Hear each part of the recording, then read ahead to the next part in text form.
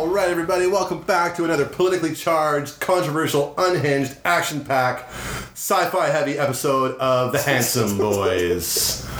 We have a real exciting Another politically charged episode. Another politically charged episode. Chris is going to tell us his opinions on politics. Chris, your thoughts on politics? I'm against it.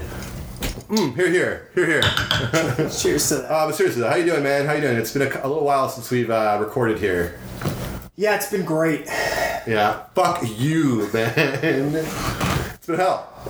The world is hell. The whole world is fucking hell right now. I'm lost without you, so it's just been awful. Yeah, what are your... let's just get this out of the way. We're going to date ourselves with this recording, but we're recording this 2 days after Black Wednesday, the day of infamy, where the unpresident-elect Donald Trump incited a riot on Capitol Hill, sending his cronies of dejected music festival goers to the steps of the Capitol. Jesus Christ, what a shit show. Various speed metal guitar players and... That's right. Elected officials from Republican houses. Wild deer jerky enthusiasts. Oh boy. And quite a few online gamers, I'm going to assume. Let's not forget our brothers out there on the front lines. You know that guy who called you the F word and the N word in one sentence in Call of Duty? That dude was definitely there with all his other internet friends. They met for the first time at the Chili's before they went down to the Capitol. And your mom, they were on a date together. Did you see the clip of the guy who called his mom while she was there? And he's like, "Mom, is that you? Like, what the His fuck?" mom was there? Yeah. No, I didn't see that. Yeah, he's like super ashamed of his mom. That's really funny. Like, Jesus. Well, we shouldn't talk about this for too long because who knows what other kind of crazy bullshit is going to happen by the time we put this out in like a week and a half. I'm curious, man. Like, we could be... The next time we record this, he could have actually... Well, first of all, he will be this... the first and only president to be impeached twice. Yeah. But he actually might be the first president removed from office. Mm-hmm. I don't think anyone else has actually been removed from office. Worried there's just not enough time. They'll make time. Get it done. You know how they say government moves, or Congress is a bunch of clowns? What a bunch of clowns. I think when they all really put their mind to something, they all really want, they only try really, really hard, they have a remarkable amount of power. So it's like if they put that same gusto behind universal health care as they are behind impeaching President Trump right now, who knows where we'd be. It's nice to see both red and blue aligned on a common passion. I don't know. I think it's lame. I think already you're seeing a lot of like people getting away with it. A lot of people jumping ship now, and everyone's like, "Oh, good for you." And it's like, well, thanks for waiting to literally the 11th hour to like finally grow a fucking conscience. So I don't know. I think only as tragic as it was, I think good things will come of it because it might have been what we needed for like the collective consciousness to snap out of it to a certain extent. I hate saying that. Push it back to the fringe a little bit, but, like, it really... There is a bit of a silver lining in this whole Trump era, and that is everybody just kind of getting activated, waking up to all the bullshit that's really been going on the whole time and been right under our noses, and... Yeah. Well, it's good that people are angry. Yeah, and the whole thing that will happen, and then overshadow what happened in Georgia, right? To senators there. So that's about as much politics as I care to talk about. I just thought we'd be remiss not to touch on it since it was something that, Chris and I are both American citizens, does affect us. We have family there, so it is important what happens in the U.S. to us anyway. So it should be to you too. And if you don't agree with us, well then continue listening. We still want you to listen. Yeah, please don't stop listening. Please don't stop listening. Just fast forward through this part. But enough of that. Let's get back to distracting. The reason that we're here. Let's get back to distracting entertainment. Yeah. The opiate of the masses. The only kind of entertainment. Other than opium. Yeah. Did you watch and or see anything fun the last little bit here? I know we haven't really had a lot of time. See fun stuff all the time. Not Pornhub. Oh. In that case, yeah, sure. Well, we both watched Tenet. Mm-hmm, we sure did. An exercise in listening. Yeah. Yeah. Like 2-hour-long hearing test. Huh? Inverted to what? So, okay, I'll say this, and I hate to harp on it Because if it's like a little technical thing, like a lighting thing or whatever, I'd get over it. I'm not one to complain. This isn't a technical issue. This is a stylistic decision. It's so weird. So I watched it with headphones on. Right, which I recommended you do. I turned the low end of the bass of the EQ down to help kind of bring out the vocals a little better.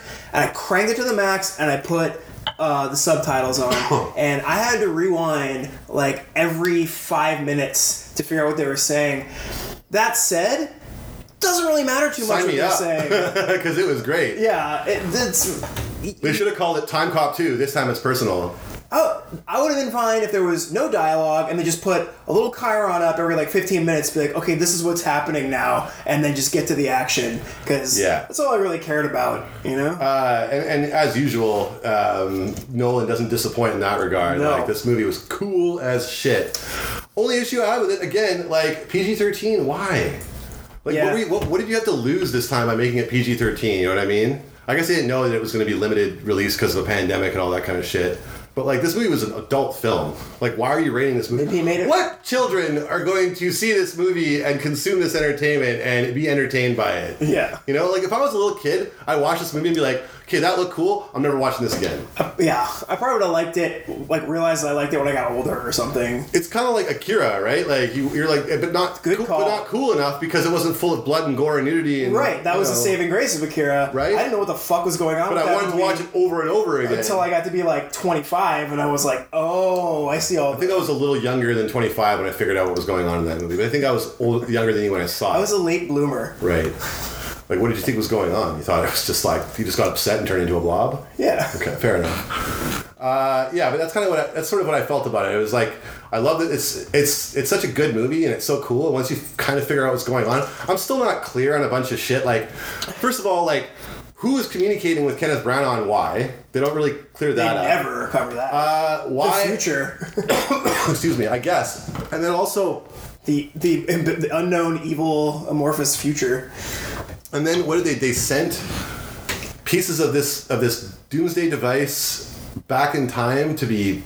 Oh no! First of all, you're already thinking about it too much. I guess, but I think you are supposed to think about it. No, like you are. It's all kind of crazy. Yeah, it's basically someone in the future. Someone in the past. You can always communicate with the future, right? So he'll go and he'll put like a message to them somewhere safe. They get it.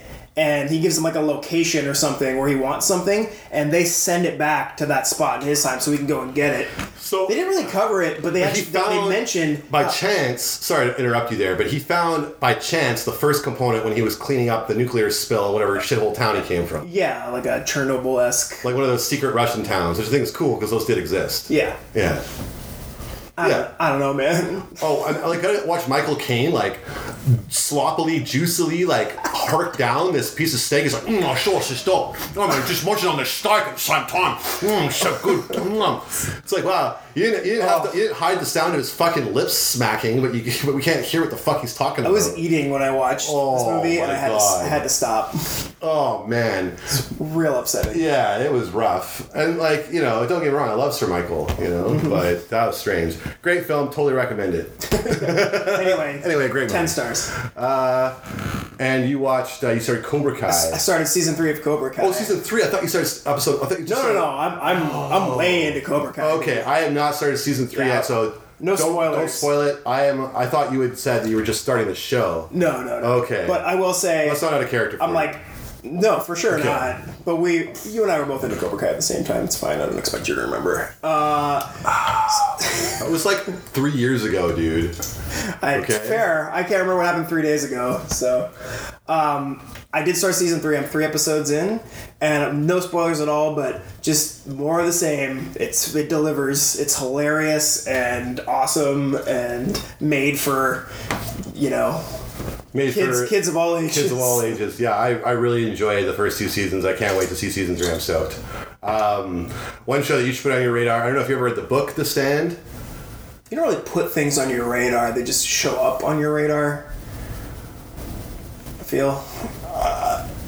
This is the last episode of The Handsome Boys. You still want to finish this one, though? Yeah, sure. We'll wrap this up. But I want you to know I'm not enjoying myself the entire time. Okay, great. Anyway, The Stand is a good book.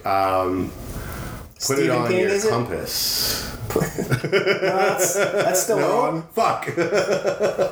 Yeah, Stephen King. It's based on his 1,000 page long magnum opus that came out in the late 70s about a plague that wipes out the earth and the forces of good and evil who fight in the aftermath. It is excellent. It's a 10-part miniseries. They're 4 episodes deep. I'm so hooked on it. Would you describe it as a chilling vision of things to come? You know what? No, it's pretty because it's done with the kind of tongue-in-cheek way that Stephen King does things, right? With brutal humor and a really unflinching look at the macabre, right? He's gross, and he shows you gross things, and he shows them to you in such a matter-of-fact way that you almost can't be offended by them or surprised by them. I love Stephen King. Me too. So you might have just said this and I wasn't listening, but is it one and done? One and done miniseries. Like The Outsider? Yeah, it's just a miniseries, right? Yeah. So it's based on this book. They're not going to expand it. It's on CBS All Access, which you can't get in Canada, so I've got it for free download. Don't we get everything that's on CBS All Access on sci-fi? I guess, but not this yet. So I've been downloading it. I'll probably...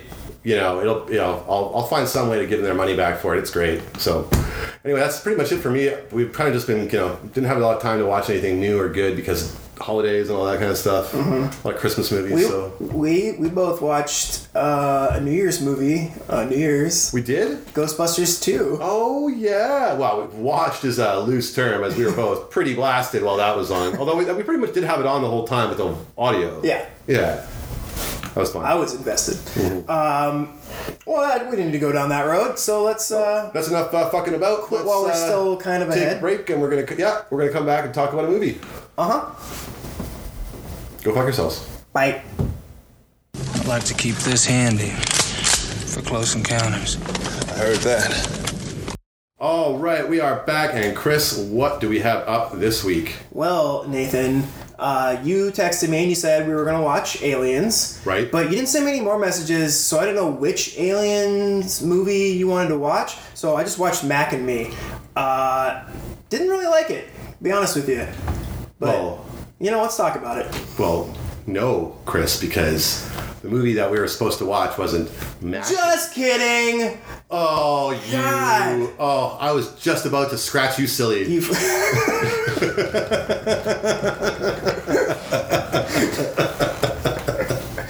Oh, mercy.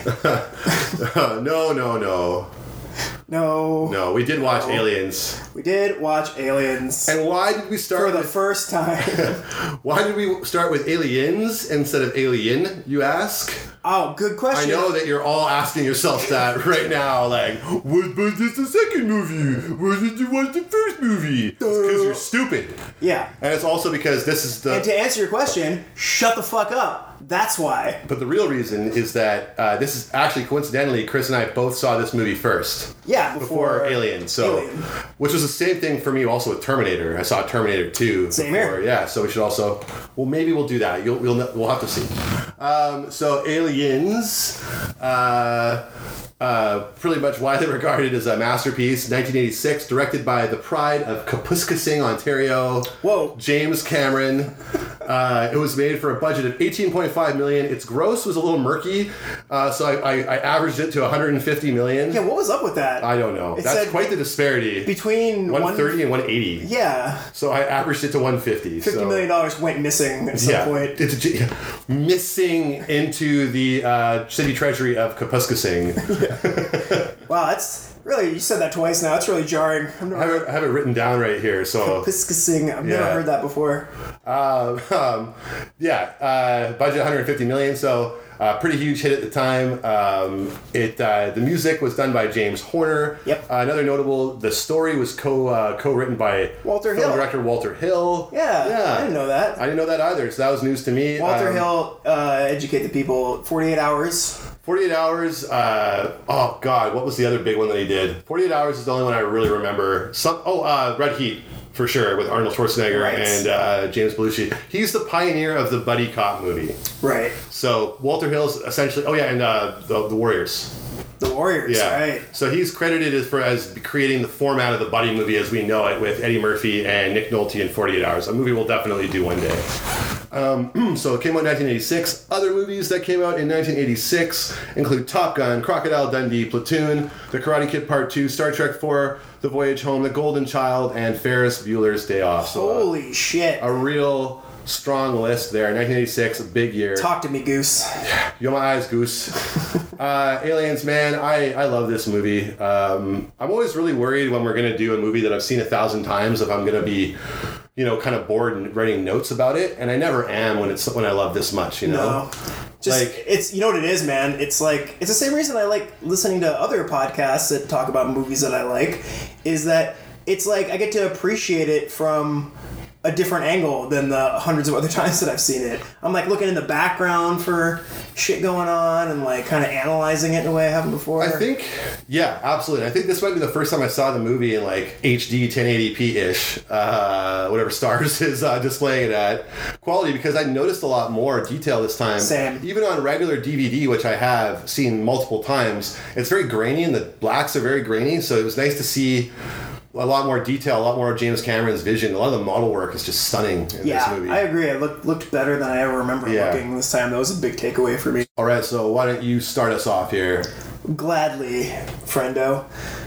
So, we open on fucking space. Fucking space. Whatever. It's usually the sign of a pretty good movie to come if you open on space, In a few months, I'm going to build a spreadsheet to kind of calculate how many movies we've done that open on space. It's been at least 5, if not more. So like a third of our movies. Hey man, why we're nerds. We talk about space movies. What do you want? Why order a cheeseburger when you can have steak, right? Why milk the cow when you get the sex for free? Yeah. Does that apply? Yeah, exactly. Sure. The birds and the bees. Go on. So, yeah, we open on space, some cool, chill music playing, a little spaceship, little triangle spaceship. Yeah, so it's the escape pod from the first. The Nostromo. Yeah. The ship from Alien. We open on a dark room, and we see Lieutenant Ellen Ripley's pod, her sleep pod, her tube. How many times did you see these movies until you realized her first name was Ellen? Yeah. I was thinking about that this time. I actually tried to get everybody's first names, because they almost call everybody by their last name. Pretty much. Carter Burke. Yeah. That's a great name. Well, we haven't met him yet. You know what I didn't get is Vasquez. She's got a first name, and I don't know what it is. It's on the screen, she's Jay Vasquez. So maybe it's Jeanette. Oh, totally. Juanita. Or Janelle. Or Juanita. Yeah. It has to be Jay. That's in Jeanette Goldstein's contract. Yeah. We're getting way ahead here. Right? You don't know who that is yet. We're getting way ahead. Because I assume if you're listening to this, you've never seen this movie, which is great. Yeah. Then we get a proximity alert, and a bigger ship takes on the escape pod. And it's a salvage ship of some sort. Yeah, so basically the door gets cut open to the pod by like some kind of welding torch, and then this big Steadicam looking robot pokes its head in and beams a blue laser around the room. So just really cool. When I was a kid watching this on grainy ass VHS, I had no fucking idea what was happening. Same here. Yeah, I didn't know what was going on with this until DVDs came out. Yeah, wow. Like it's so hard to tell. Yeah, but anyway, she gets rescued by some space firefighters, and don't forget her cat Jonesy is in there too with her.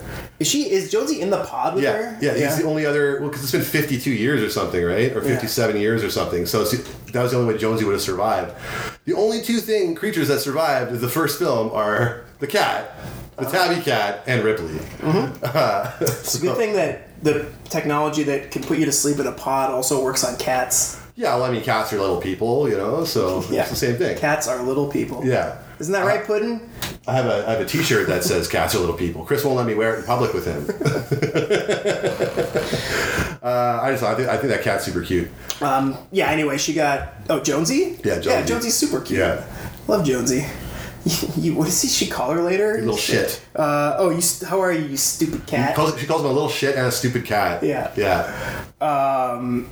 Anyway, she gets rescued. Have we talked about that yet? She got rescued. I mean, I love how they're saying, how they're like, oh, it's just some woman in a pod. There goes our salvage. Yeah. I love how everybody in this movie is just some like greedy fucking like money grubbing piece of shit. It's like if the culture of the 80s was just teleported into the future, like the corporate greed. Yeah, who could imagine a future where corporations seem to have unlimited power and control every aspect of our lives? We're super fortunate that Justin Trudeau got elected and enlightened the country to stop that from happening. So for sure. Then we get this really cool space station over Earth. It is so cool. Really cool looking. I got a good look at it this time. And cool. Earth is like a painting as well. I don't know if you noticed that. It's a nice matte painting there, yeah. No, Earth looks great. It all looks great. It's great. It's all great. Everything's great. Everything's great. Everyone's doing fine. We learned that the space station is called Gateway Station. By the way, I took note of that this time. I did not know that. It's the gateway to the stars. Presumably. Yeah. So she wakes up and she wants to know where she is. She wants to know where she is. She wakes up to see the menschy young face of Paul Reiser of TV's Mad About You. Now, it always fucking just... Like, if you grew up in our generation, you know Paul Reiser as Paul Buckman from Mad About You. Whether you watch that show or not, that was that show that was on. It was on NBC, so it was on at the same fucking time. And I think it was on Must See TV with like Seinfeld and Friends on Thursday nights. It was on for years. And what's her name? Helen Hunt. She was such a huge star, man. She won the Emmy like every year. She won an Oscar. That was like the most popular sitcom in the world for a few years. And if you kids out there don't know what Must See TV is, then you're stupid. It was TV that you had to see. It was on. No, you were legally obligated. Imagine it was like the early O's with like The Office, Parks and Recreation, and 30 Rock, but it was Seinfeld, Friends, and Mad About You. Yeah. It was like arguably better. No, Paul Reiser was a huge star, but this is like before Mad About You when he was a stand-up comedian. Yeah. When he was doing the fucking stand-up comedian circuit, and for some reason James Cameron was like, "You're my smarmy corporate piece of shit." Hey, you lesser Jerry Seinfeld. Hey, Jerry Seinfeld light. Yeah, you get over here. He's so fucking good. I love Paul Reiser in this movie. The best part about it is that he is so good in this movie. He's so good. Yeah. It just doesn't. So you always be like, Paul Reiser is the shit. Motherfucker was in Aliens. Yeah. It's a really. You can never take that away from this guy. We'll bring it up later multiple times, but it's a really fantastic. But when we first meet Carter Burke, he comes off as a very sympathetic, kind of affable guy. Yeah. Right? He's very concerned about Ripley. Possibly harmless. Yeah.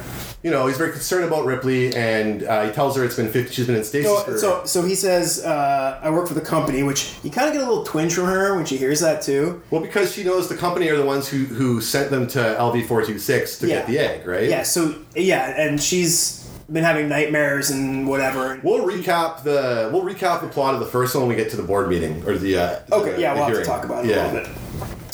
Anyway, so Burke says it's just a side effect of the unusually long hypersleep, and obviously we get the reaction from Ripley that she doesn't know what he's talking about. She's like, "How long was I out there?" And I love at first he's like, "Has no one discussed this with you yet?" Right? And she makes the salesman to the core. Right? Yeah, so she makes him tell her, she makes him tell her how long. She's like, "How long?" Right? And he's like, 4 days. And I mean, can you imagine? Sleeping for that long? Well, think about this. You went to sleep on Monday, and you wake up on fucking Friday, and America is in an upheaval. So you never know, dude. You never fucking know. Yeah. But no, it was like 50 years, right? 57 years. 57 years. Yeah. Yeah, so...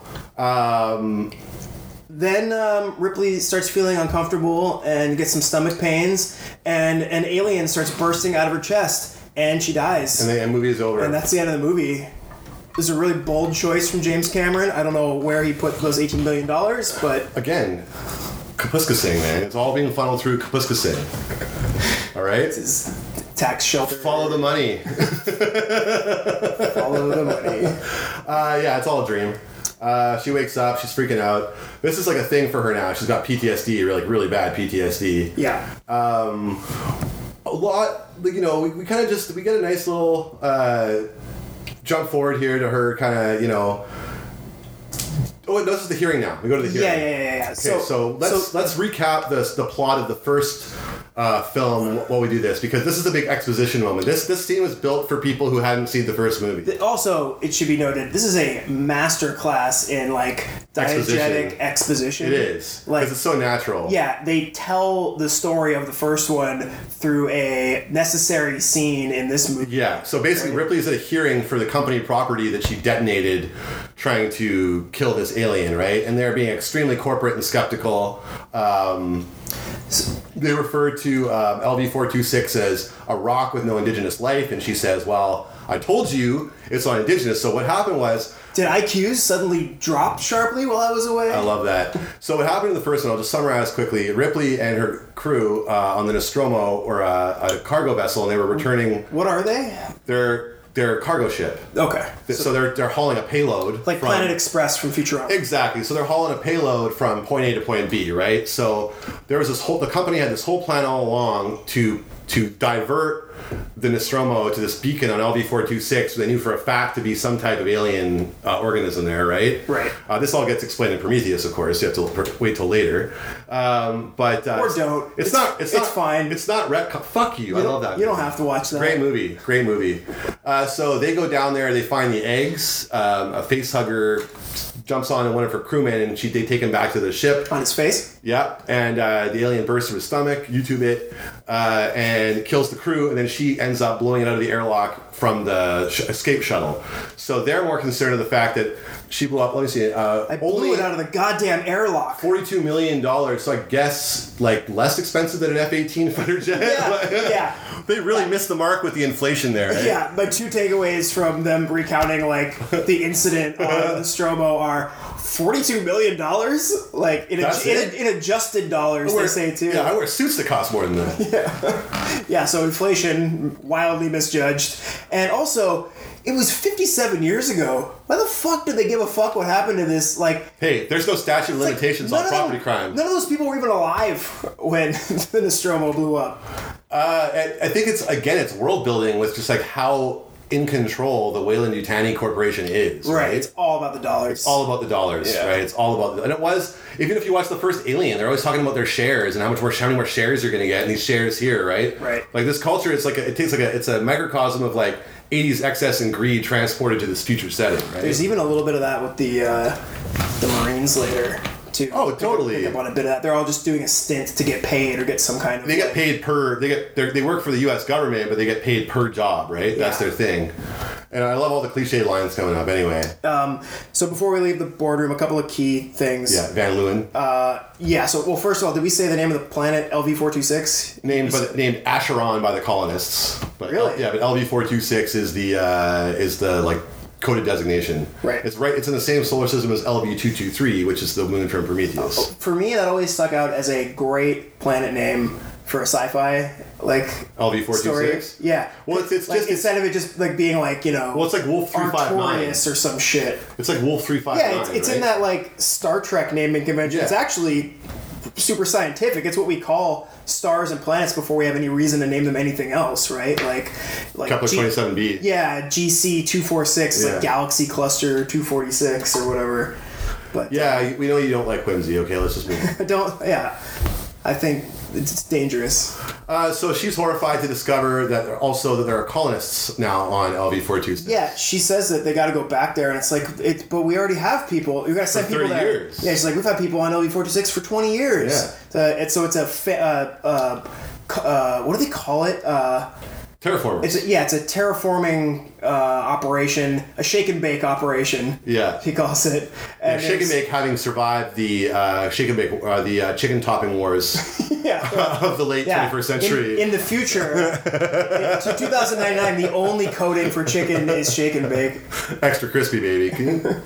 But yeah, the crux of it is, he casually throws out there that there's 60 to 70 families. So that's like 150 people or something like that. Yeah. And she's horrified. So anyway, she's back in her, I don't know. Domicile, yeah. Space unit. Having a smoke. Lots of smoking in this movie because it's the 80s. Yep. Yeah, lots of smoking. Yeah, they couldn't have predicted no anti-smoking laws.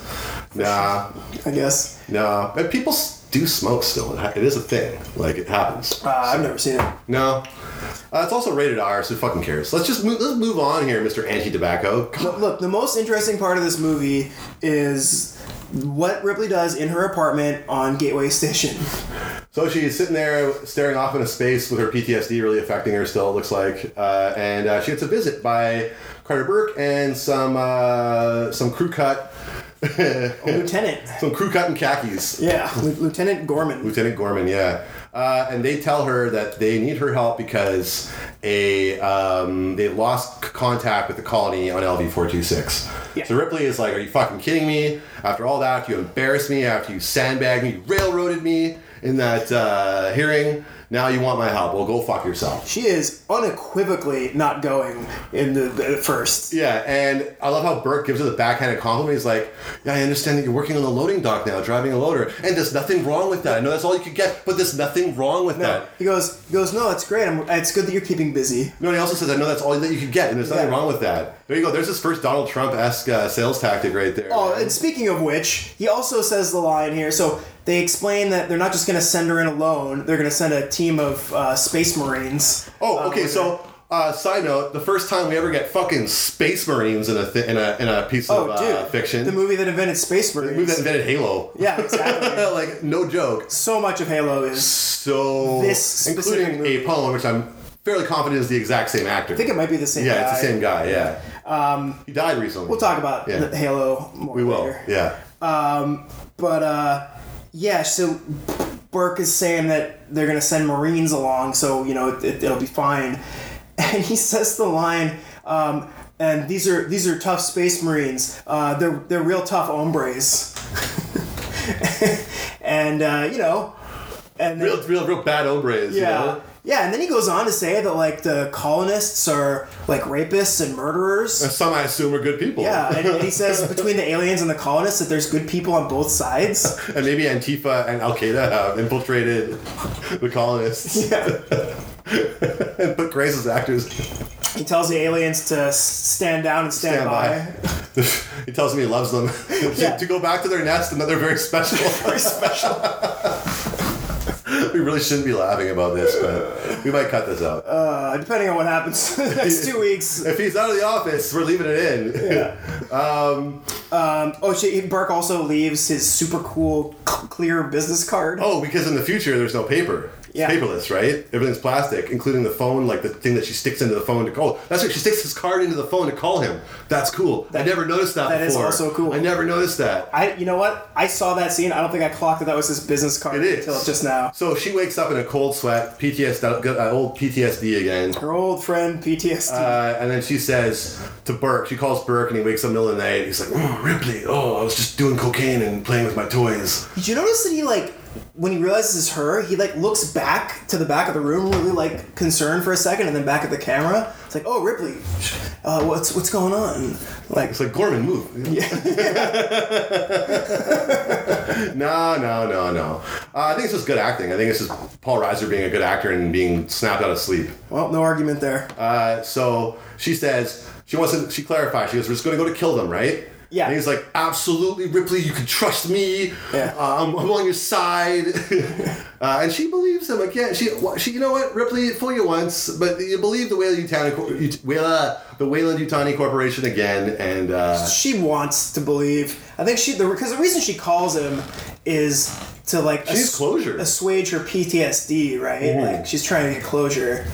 Well, she has to go back and see if they're still there. She has to, right, for herself. So now we actually cut to the Sulaco. The Sulaco, which is a cool phallic giant battleship. On the scale of 1 to 5 space penises of all the movies we've covered, I'm gonna give the Sulaco a 3.5. It's a pretty spontaneous space penis. Spontaneous? Yeah. You like that? Really spans through space. I can't credit that. I believe that's from South Park. It's pretty great. It's a pretty great model. It's really good model work. The first shot that you see of it going through space, it's with the sun in the background, and this movie is very space beautiful. Everything's colorful out in space. It is very space beautiful. Yeah, I'm a big fan.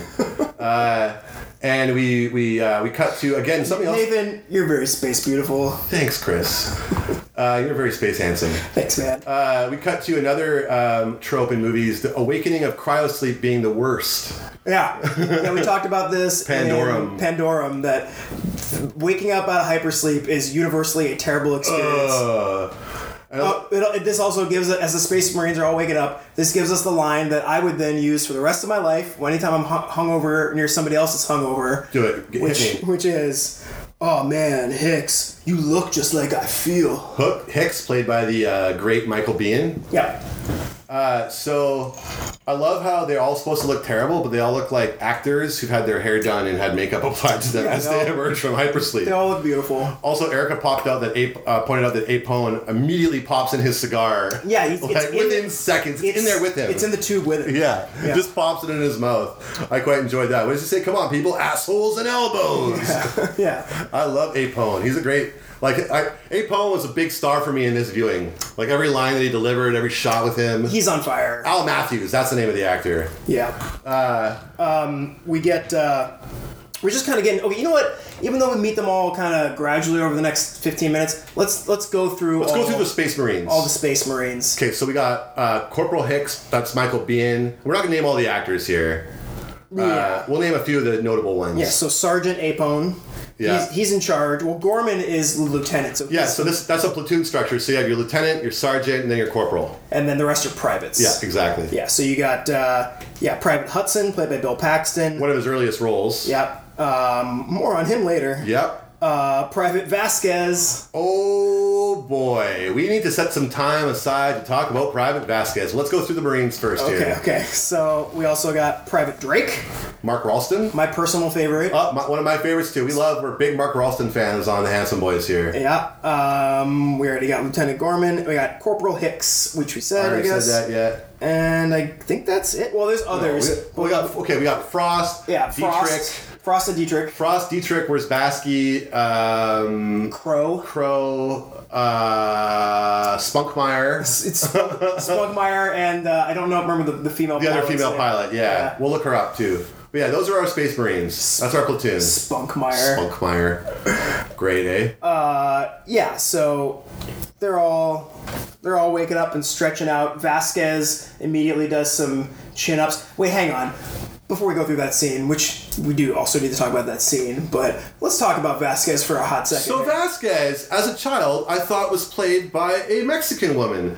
Possibly Maria Conchita Alonso, because she looked so similar to her in this movie, and Maria Conchita Alonso was in all those movies. She was in Running Man, she was in Predator 2. Yeah. Right? But she's not, is she? No. She's played by very white and very Jewish American Jeanette Goldstein. Yeah. You may recognize Jeanette Goldstein, or will also know her from Terminator 2, where she plays Janelle. The ne'er-do-well foster mom. The ne'er-do-well foster mom of John Connor. Or as the Irish mother in Titanic. Right. She's a James Cameron. A true chameleon. Yeah, James Cameron, yeah. It's remarkable. They would never get away with this today. In a million fucking years, they would not get away with this today. She is in brownface. She is in full brownface. She's speaking Spanish. She's got a bit... man. Yeah. Hey, pendejo. Pendejo ese. Oh, loco. Yeah. It's real cholo. Or chola, I guess, in this case. Yeah. Yeah. Oh, my God. She's got short hair with gel in it. She's jacked. I gotta ask my Latin American family how they respond to this. How they feel about Vasquez? Probably. Because here's the thing about Vasquez, though, in spite of all that, she's just too bad. She's so bad. So her and Drake are fucking. That's like a thing that's happening. That's apparent. That's pretty apparent, yeah. And I don't think they're supposed to be, right? I think it's implied when, spoiler alert, Drake goes down later. Oh, she's losing it. That hits her pretty hard. Yeah, it hits her hard. Like, I almost imagined a scenario where they're homies, like, they're really tight, but Drake is in love with her. But no, she fucks him. Yeah. Like, he's in love and she's just banging. He's a power bottom. Yeah. And Vasquez is on top. You know. Yeah. Well, anyway, I'm sure we all got weird boners at the first scene with Vasquez where she's busting out chin-ups. Right, so Bill Paxton goes, "Hey, Vasquez, you ever been mistaken for a man?" To which she replies, "No, have you?" And then Drake goes, "Oh, Vasquez, you're just too bad." You're just too bad. Mark Ralston. What a young, fresh-looking guy he was before he got old and creepy, eh? Yeah. Like, he was such a handsome, like, guy in this, and then, like, years later, he just turned into, like, primo rapist, serial killer, / shady FBI agent. Like, what else is he in? Rush Hour. Rush Hour. And then a couple, Star Trek Utopia Planitia, he's the murderer, remember? In Star Trek The Next Generation. Oh my god, that's right. Yeah. Is it? He's mind raping Troy because he's the other Betazoid. That's right. Yeah. God, all those Troy mind rapes. That's crazy. That's crazy, man. That's fucking crazy. So these are our Marines. We have a bit of like opening with them. They go to get some chow. The mess hall. Yeah, and then we were introduced to Bishop. We forgot about Bishop. This is where we meet Bishop. Right. So Bishop. Oh, well, first of all, hang on. They're all sitting. You get a big pan across like the table, and you get a line from Apone. It's always just stuck in my brain. Where somebody, I think maybe Frost, asks Apone what the mission is, and he goes, "Oh, you'll love it. There's some juicy colonist daughters we have to rescue from their virginity." Yeah, sexual assault is funny. God, the A's. Anyway. It's not that I wanted more when I was in my late 20s than a virgin. Too. What is this fantasy? Yeah. I think it's sexual predators fantasy. Yeah. It's like, nothing's more fun than awkwardness and blood. Oh God. I'm talking about my own hand. The first time you have sex as a man, your dick bleeds. Yeah, that's normal, right? First couple of times for me. So we have a nice pan. We get Bishop, and they're like, "Bishop, do the thing with the knife," and it's basically the knife trick where you put your hand on the table and you stab it through your fingers without cutting yourself. And then they put Hudson's hand on it, and we have a hilarious. Quit screwing around, man. Man, what are you doing, man? Bishop, come on, man. It's not funny, Bishop. And we've realized that Bishop, wow, he's super efficient at that because he is a robot. He's an android, like Ash was in the previous film. He prefers the term artificial human. Or synthetic. Artificial person. Artificial person. I think at this point now, they're so advanced that they almost have emotions, like close to. Yeah, there's a good line later that calls attention to that we'll bring up, but yeah. He said, "I'm synthetic, but I'm not stupid." Yeah, I might be synthetic, but I'm not stupid. So when Ripley finds out about this, she recoils in horror because in the first film, Ian Holm, Bilbo Baggins, tried to murder her with a magazine, as I recall. Yeah. It was pretty vicious. Yeah, he tries to jam a fucking book down her throat, right? It's pretty fucked until Yaphet Kotto, the blackest Jewish person in the history of the world, bashes his head in. I love the way she says it though, because he nicked himself doing the knife trick. So he's got, because he can't hurt a human, so he probably on a microsecond level had to cut his own finger to save Hudson's. But she goes, she sees it dripping from his finger. Yeah. And she recoils. She goes, "Stay away from me." You didn't say anything about a android being on board. Why not? Yeah. Right? He's like, Paul Reiser too, right? Burke goes into sales mode. Yeah, he's like, didn't even occur to me. There was a synthetic on board her previous mission, and it malfunctioned, and some deaths were involved. This guy, man, he's so good. Every line that he comes up with. Did you catch the Bishop's reply where he's like, is it an older model? And he says, like the X2s or whatever they are. Yeah. The Hyperdyne Systems H2. Hyperdyne. Yeah. Wow. So it's basically James Cameron just something like Cyberdyne did. I don't know, Hyperdyne. Recycling his own material. Save that for later. Yeah.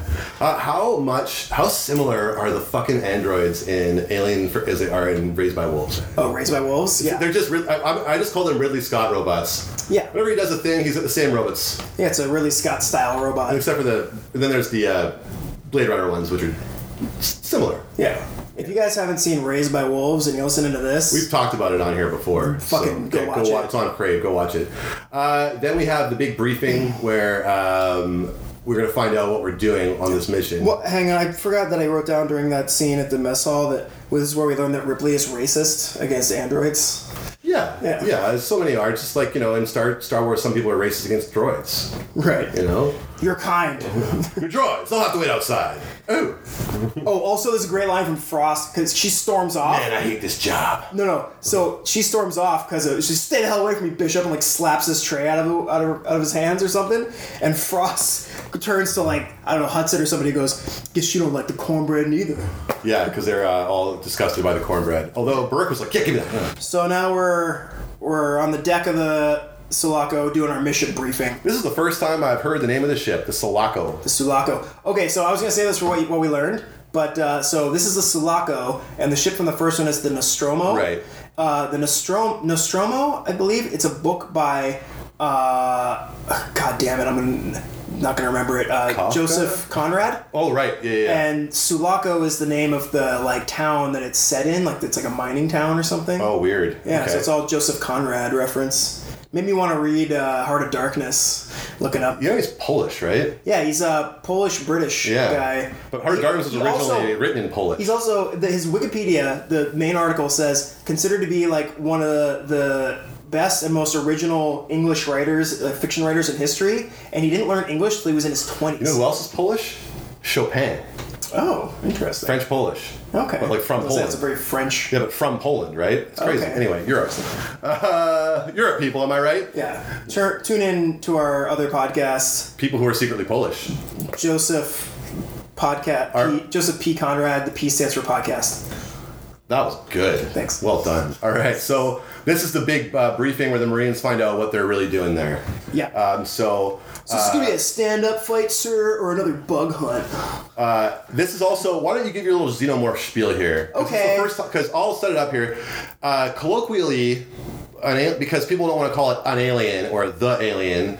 Colloquially, the aliens in the Alien franchise are known as xenomorphs. Now, this is a misnomer. And it is because of this specific scene. Right, so explain it. Right, so the Marines are asking what they're there to do, right? And Gorman says they have limited information, but they do know... It's where Hudson asks the question, is this going to be a stand-up fight, sir, or another bug hunt? And he says... We have limited information, but we know that a xenomorph may be involved. It's a bug hunt. It's a bug, another bug hunt. So they said previously in this movie, in the boardroom scene, that the alien that Ripley describes is a creature never before described in over 300 surveyed worlds or something like that, right? So the term xenomorph, and if you break it down to its Latin there, just means an extraterrestrial animal of some kind. Yeah. Right? So he's saying that there might be some kind of alien animal we got to deal with, right? And that's why they call it a bug hunt, because they probably, presumably, Starship Troopers style, they've fought some, hostile indigenous life forms. Which is some cool world building, and I really wanted them to expand on that. And it's a nerdy little pedantic thing to care about the distinction between calling them aliens. It's like the parsecs in Star Wars. Yeah, right? but my only almost legitimate gripe with that, calling them the aliens from Aliens xenomorphs, that's what they are, is it kind of fucks up this scene if you don't know any better, and you think, they know what these things are. Yeah. And then also, there's a really good kind of Lovecraftian element to these aliens where they don't have a name. They're unknown. They're just an unknown horror. Is that why you don't like Prometheus? You don't like the explanation of this, I will say this. I do like Prometheus. I don't like that it takes this element away from the first two movies, but I still like it. It's still good. It's if you're gonna not retcon, if you're gonna fill out backstory that doesn't need to be filled out, they did it pretty well, and it's good movies. And I've gotten into the lore a bit, and I do enjoy it. But I will say I liked it better when I didn't know anything. Ultimately. Yeah, and I mean between the two, and if you like, but you know what? If you do like that, then you can just go follow the Alien versus Predator continuity, right? Where the aliens are some ancient being that the Predator is kind of Don't think I haven't. Force evolved into what they are by using them as a prey, right? Yeah. And hardening them and making them more vicious and efficient over time, right? Yeah, I like that. They existed before, but the predators made them worse by breeding them for hunting purposes. Yeah. Which is a pretty cool story in and of itself. It's too bad that they kind of both those movies are elements, not to segue too hard here, but there are elements of both of those movies that I do enjoy. It's just there's so much potential and it's so obvious what it would have taken to make them good, and it's just so hard to believe how they missed the mark both times. The problem is that you got these movies are made by like James Cameron, Ridley Scott, David Fincher. Ridley Scott, David Fincher. With Predator, you got McTiernan, and our boy Shane Black, and these people created these. They knew what they were doing. They knew how to write. They're masters. And when they got a few, sequels under their belt, they were like, okay, smell. They could smell the smoke. Like, get out of here. Like, I'm done. We've milked this for what it's worth. Well, Ridley Scott went back to it and made a fucking fortune with Prometheus, but that was decades later, right? Like, and he's the creator. He's the steward of the story. Like, he can do whatever he wants with it. It's his story, right? Yeah, and that's the only reason that movie is good. It's why it works. His earnest involvement in it, And then now look again. He did that. He could have kept going with it. People are clamoring for it, but he didn't want to do that. He did do it. He did Alien Covenant, and it was it had the opposite effect. Alien Covenant, whereas Prometheus was a massive box office hit, it failed critically. And Alien Covenant was a big critical hit, and it failed at the box office. So now that Disney owns Fox, does Disney give Ridley Scott $100 million to make another R-rated Alien movie? Probably not. My thinking is he's not interested, and that's why but he is. He is interested. That's what he wants to do. He wants to finish the story. He wants to bridge the gap, right? The third of his prequel movies would be the one that bridges the gap. Yeah. Where David obviously makes the Weyland-Yutani company in some capacity aware of the xenomorphs. Yeah. There is, by the way, you probably have already seen it, but there's a great interview with Ridley Scott you can find on YouTube when he's on the press junket for Covenant, where he's talking about why he got back into it, why he didn't want to do Alien 3? Or he didn't want to do any of the. He didn't want to do Alien 5. And it's right? Even though he's the age that he is and he's already done it all, he's he cares about his stories are his children, and he's I'm not doing it if it's not good. He's I almost didn't want to have any involvement in any of the other Alien movies until people brought me these ideas, and I was okay, I can do something with this. Right. That's true to my original. And he also he produced Blade. He didn't direct Blade Runner 2049, but his fingerprints are all over it, and he was he was there. So yeah, he's a filmmaker who has a high standard. I agree. I think what you were trying to say, and I could be wrong, is you were saying that the original Alien movies had these masters of their craft involved, and these Alien versus Predator movies were fucking Hollywood or studio cash-ins that cynically attempted to, give people what they wanted without having true artists behind them. No appreciation for the H.R. Giger inspired Lovecraftian. It's too bad because. I know we're on off on a major tangent now. No, this is important. Keep going. But the first Alien vs. Predator, which is directed by Paul W.S. Anderson, and we did that unreleased two-parter of his Event Horizon and Soldier. This man knows how to make a good movie, and he knows how to make a good science fiction movie, and I think that he's so. But I just don't think of the same caliber. No, but they're not going to get. But this guy, he's got this great idea, and he has a dream cast for this movie, and he needs $120 million in an R rating, and they gave him $50 million and a PG-13 rating, and the only guy that they would get him, the only person they'd fork out for was Lance Henriksen. Yeah, right. I mean, there's definitely going to be something to be said in any of these stories. I see countless stories where studio fingers get too many fingers get in the pie, and so I think the first one, studio notes and all even though it's not a very good movie, and there's so much wrong with it. It does kind of work in the same you feel the DNA, you feel the spirit of the Alien movies and the Predator movies in that, at least, for sure. So I agree with that. Not the second one. The second one is just an abysmal pile of garbage. Oh, AVP2 Requiem or whatever, which is all filmed here. I know a lot of people who are in that movie, and they all you can see Lynn Canyon and shit. Yeah, it's hot garbage. Yeah. Anyway, the mission briefing. Long story short, Ripley kind of gives her a little spiel about what happened, and everybody doesn't really believe her, but she's pretty passionate about it. But they have it on disc, so you better check it out. Yeah, read up on Ripley's report. And then Gorman says he wants this operation to go smooth and by the numbers, which of course means go in unprepared, split up for no reason, massive casualties, self-destruct sequences, that sort of thing. Well, it wouldn't be a movie otherwise. My favorite part of this is when Hudson goes, yeah, I have a question. Or first he goes, Hudson, sir. He's Hicks. But later on, he goes, I had a hard time when I first saw the movie picking them apart. Yeah, me too. He goes, I have a question. He goes, yeah. He goes, how do I get out of this chicken shit outfit? You secure that shit, Hudson. It's great. Oh, there's also the great line where Vasquez goes, all I want to know is point And shoot her with a shoot. She goes, I only need to know one thing, where they are. Yeah, and then she puts the gun out, and then Hudson goes, yeah, they said alien. She thought they said illegal aliens and got all upset. Got signed up. Fuck you, man. That's a good racist jibe right there. Oh, yeah. Oh, so good. I love it that it's like she's brown face, Hispanic, and it's not subtle at all. I didn't know.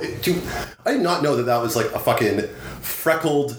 Look her up. She looks like they took this like freckle spray and blasted it across her face. Yeah. And in this movie, she looks like a chola. Yeah.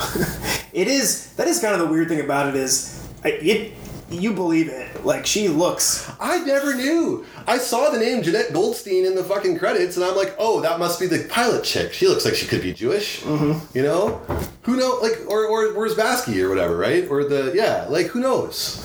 It's ridiculous. We really need to interview Jeanette Goldstein. I think that I feel like that's something that we could get if we ever got big enough. Like, if we ever get to the point where we have a few thousand listeners or something like that. Get a Skype interview. I think we could get, well, hopefully at that point, you know. Well, we don't have to Skype. We're not flying her in. Yeah. You know. But I think we get a Skype interview with Jeanette Goldstein. Yeah. I think we could do it. Write that down. Put that on your dream board. Yeah, definitely. On my vision board. Yeah. So they arrive over LV-426. Do we have the loader scene yet? Because that's right here. Okay. So they're all fucking loading up, putting missiles in drop ships and checking their guns and whatever. Those loaders look better than CGI. Oh, yeah. You want a movie that makes the argument of why practical effects are better than CGI? With the lone exception of the dropship scene. Yeah, but even then, I think if you CGI that, maybe now, it would like look fine. 2020, it would look fine. Come on, Star Wars, like 99 Star Wars would have made that look better. I still think that there's a charm to it. There is. That's why the only scene that took me out of the movie a little bit, just skipping ahead a little bit. Maybe. But yeah, the loaders are a mixture of animatronics, pulleys, and clever camera tricks. And real fucking shit. And it's amazing. When I was a kid, I was just in disbelief. I couldn't imagine how they shot that without just actually building a fucking James Cameron basically made suit. James Cameron was like, battle mechs are cool. I've seen anime. Yeah. He must have. We would learn later how into battle mechs he really is. Yeah, he loves anime. He's a big. Think about this. Think about what an anime nerd he already was, and how that probably inspired his vision for the loaders. Yeah, that probably informs a little bit of why I love this movie so much as a kid. So Ripley approaches Hicks and Apone, and she's like, I feel like a bit of a fifth wheel around here. Is there anything I can do? No, like, but you're a woman! Well, Apone says, I don't know. Is there anything you can do? And she says, well, I'm certified to drive that loader. I got a Class 2 rating. That's really good. Yeah, Class 2 means you're badass. Yeah, well, it means she's certified to move crates around and fight alien queen monsters. Have kaiju battles in her loader mech. But yeah, she gets in this loader and moves some boxes around, and you and me and Hicks all get a boner for it. And Yep. It's great. It's really definitely great. got a boner watching that. So now we have the drop, which is super cool. Well, hang on. We also get them prepping their weapons. So this is a good time to point out that the Halo video games, the primary weapons in it, the assault rifles and the pistols, straight from Aliens. First of all, they got the digital counter of the bullets on them, and they're like kind of smooth and like, boxy looking. They're very cool. And then I always loved the shoulder mounted, the Steadicam guns. Yeah. Those guns, the ones that Drake and Vasquez are rocking. And they have that scene where they like pull it up, they stand at attention in unison. Yeah, they do their like, whatever you call that, like your positions with it. Oh, it's so cool. I noticed on this viewing that their two guns, so Drake and Vasquez, they both have something written on the side of their guns. Like, you would write on a bomb in World War II or like whatever. Born to Kill on Private Joker's helmet or whatever. Yeah. So on Vasquez it says adios, and on Drake's it says bitch. Nice. Yeah. So now we're getting loaded into the drop ship. We're ready to go down to the surface of LV-426. So they load into that car. They load into the dope ass ATV like. I had that tank. toy. I had that toy. So fucking cool. It was a pretty cool toy. That's also where the kind of military snare drum music starts. Yeah. Excuse me. Oh. Well, we're drinking some carbonated beverages. We're drunk, guys. So, yeah, we are. A little bit. So, we get down into the ship. Everyone's strapping themselves in. Did you notice how Burke was remarkably calm for this entire, because he has no, like, conscience? Like, the drop just really didn't affect him. Yeah. He's fine. Yeah, he was fine. He's like, my lack of a limbic system will protect me. Everyone looks pretty shaky. Ripley's an experienced flyer, so for her this is nothing. Yeah. She's a pilot, right? Right before they drop. Oh, I love the countdown to the drop, too, from the cool pilot chick. Oh, she's got all the pilot lingo down, like 5x5 niner. We're in the pilot. 5x5. That one stuck with me always as a kid. Same. I don't know why.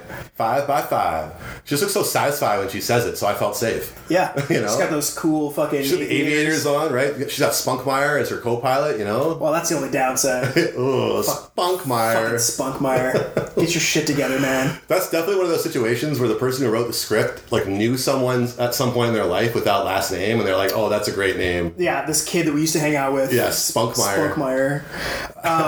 Anyway, they're loading the dropship. We get this cool ass countdown. When they get to like 2, Hudson's like, "Express elevator to hell, going down." Yeah, and then they drop, and Gorman's looking pretty shaky, and Ripley points this out immediately. Yeah. He goes, "How many drops is this for you, Lieutenant?" And he's like, 37. 38. Simulated. Yeah. How many combat drops? 2, including this one. And then Vasquez is like, Jesus Christ. She's the one that asks him, how many combat drops? How many combat drops? So I don't mean to ape you there. I just want to do my No. I just want to do my Vasquez voice. Yours is a little better than mine. Anyway, they land. They land, and they land there on this shitty rock of a planet. It's a handyman's dream. Yeah, and it's because it's so dilapidated. And they work their way through this dilapidated shithole colony. Everything's in disrepair. Everything's broken. It's a shithole colony. You know, it's a real shithole colony. Why can't we go to a nice colony? Why do we always go to the shithole colonies? Eventually... One of the things that like... So as they're slowly going through... First of all... The tension here is amazing. Tension's amazing. James Cameron... We talk... Sorry. Well, like, the device of them having these cameras... that then Gorman those and proto HD GoPro, like pre HD GoPro cameras. Yeah. The camera technology. Was this the first movie that had the multiple screens with all the guys with the? Maybe. I think it might be. It also might have inspired like the found footage type of horror, right? Where Definitely. you're like getting that first person perspective. Oh, 100%. Yeah, 100%. but that device of them, Gorman and Burke and Ripley sitting in the tank watching on the cams and hearing like the grainy like audio of them describing what they're seeing is so like it's a real CRT future we got here. Yeah. A couple of things that I like when they're going through. So first of all they get there and everybody just has to realize some shit went down. Some shit happened here. There's fucking like bullet holes in the walls, some small arms fire, flamethrowers, things are stacked everywhere. They also call out explosions from like their seismic charges or whatever for mining. So like they were in desperation mode, like lighting up their mining charges. And there's barriers built everywhere. Yeah, they built up barricades. I think Hicks says like it looks like they barricaded themselves into this like wing or whatever. Yeah. And then eventually one of them finds a melted hole in the ground. And Hudson spits down it. Yeah. Oh no, because Hicks finds it. It's like a small one. And what does he say? He's like, "Oh, someone must have bagged one of Ripley's bad guys here." Yeah. And then Hudson pipes up with, "Oh, if you like that, you're gonna love this." And it's like a fucking 8-foot wide hole in the ceiling that goes all the way down to the basement. And he spits in it. And then Vasquez elbows him. He's just screwing around. I don't know why that always stuck with me too. Just screwing around. There's so many little things in this movie that stayed with me for my whole life. That's one of them. I don't know why. We were just talking about this before the episode, but like, so many lines of dialogue that are like just throwaway lines are like etched in my memory. Yeah. Like I don't know what it is. It's just I guess it's just the way Cameron both shoots people and like directs them. It's just like most of his movies are good, right? Like I don't think he's ever made a movie that anybody would, maybe Piranha 2 or whatever it was called, like his first one, you know?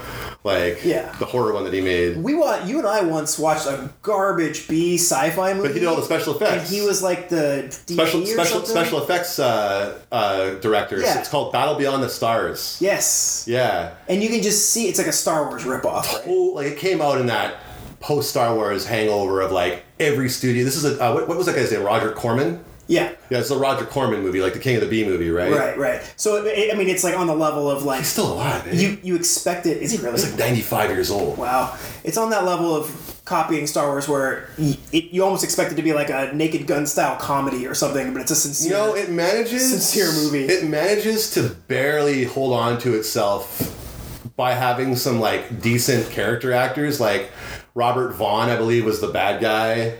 And then... George Papard was like the space cowboy, remember? Yeah, that's And then, what was his name? Robert Thomas? The Walton kid. The singer of Matchbox 20. No, you know what I'm talking about, though. I think it's Robert Thomas. Not Rob Thomas.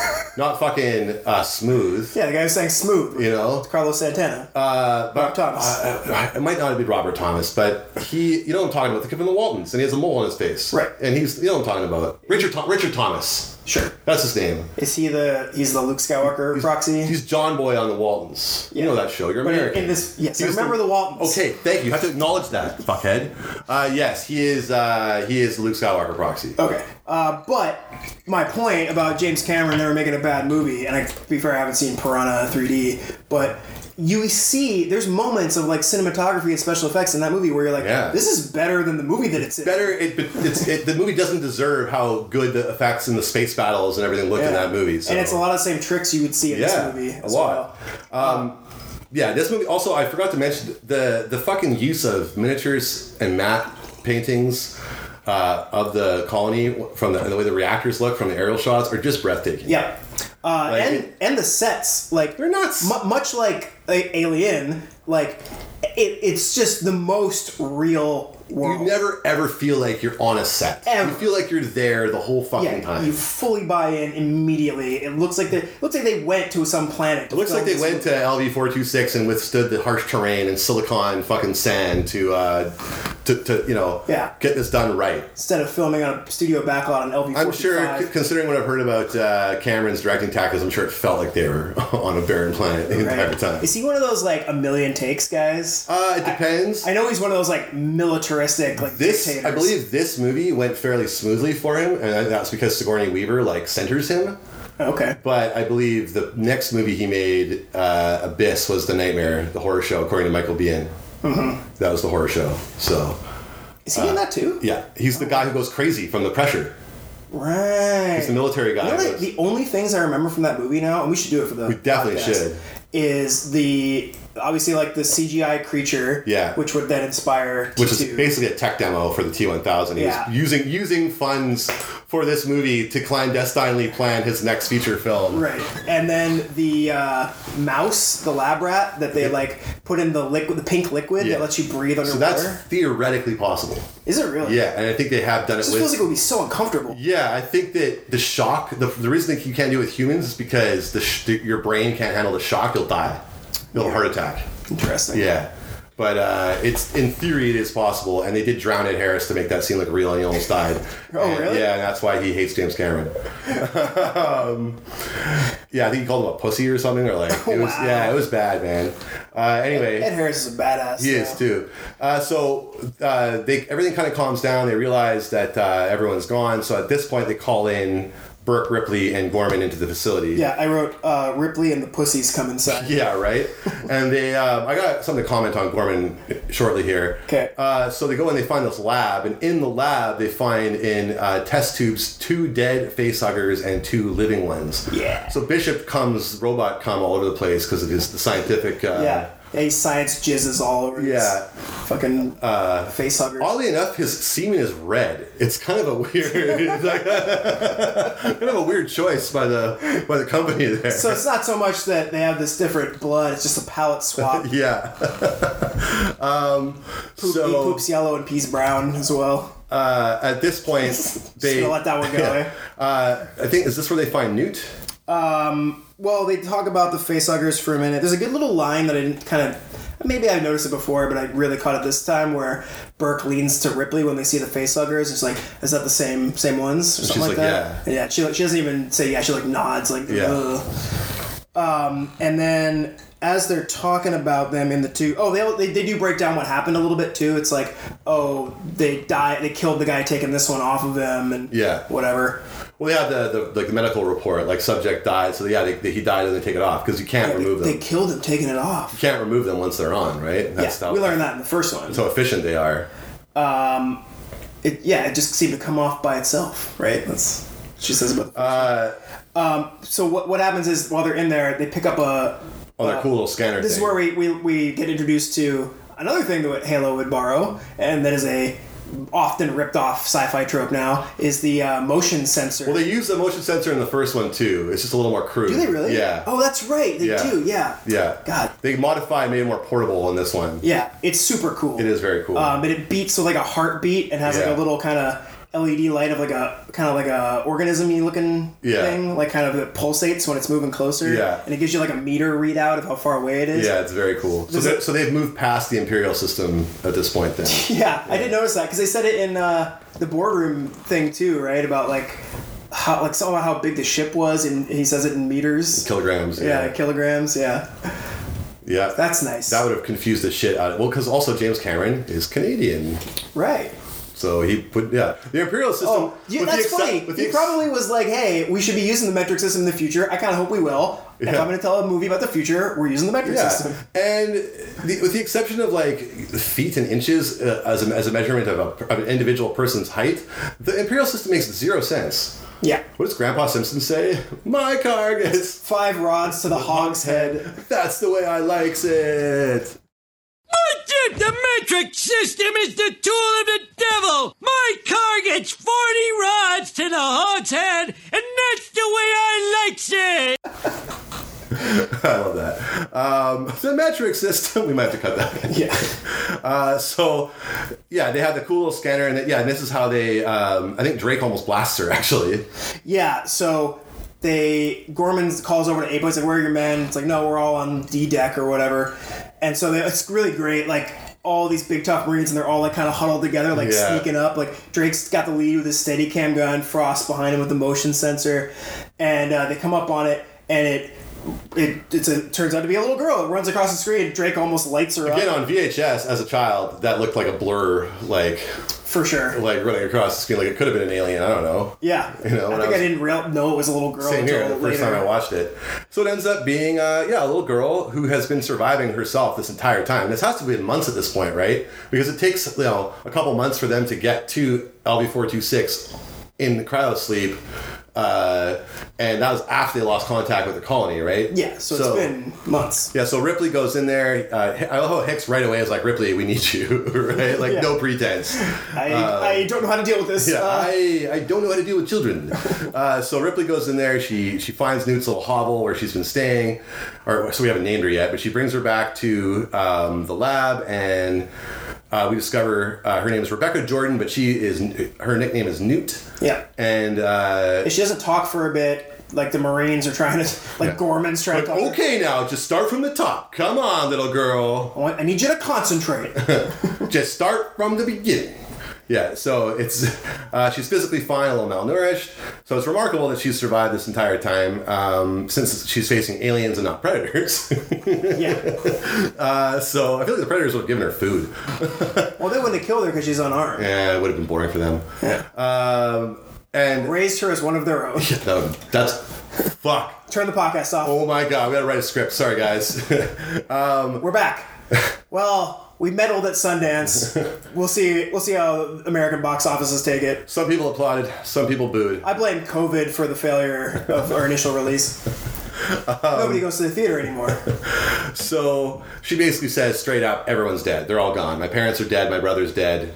It's over. And then Burke has the idea of tracking the colonists by their company chips that they get installed into them. PDTs. Yeah. Personal data transmitters. Note that, 5G fearmongers.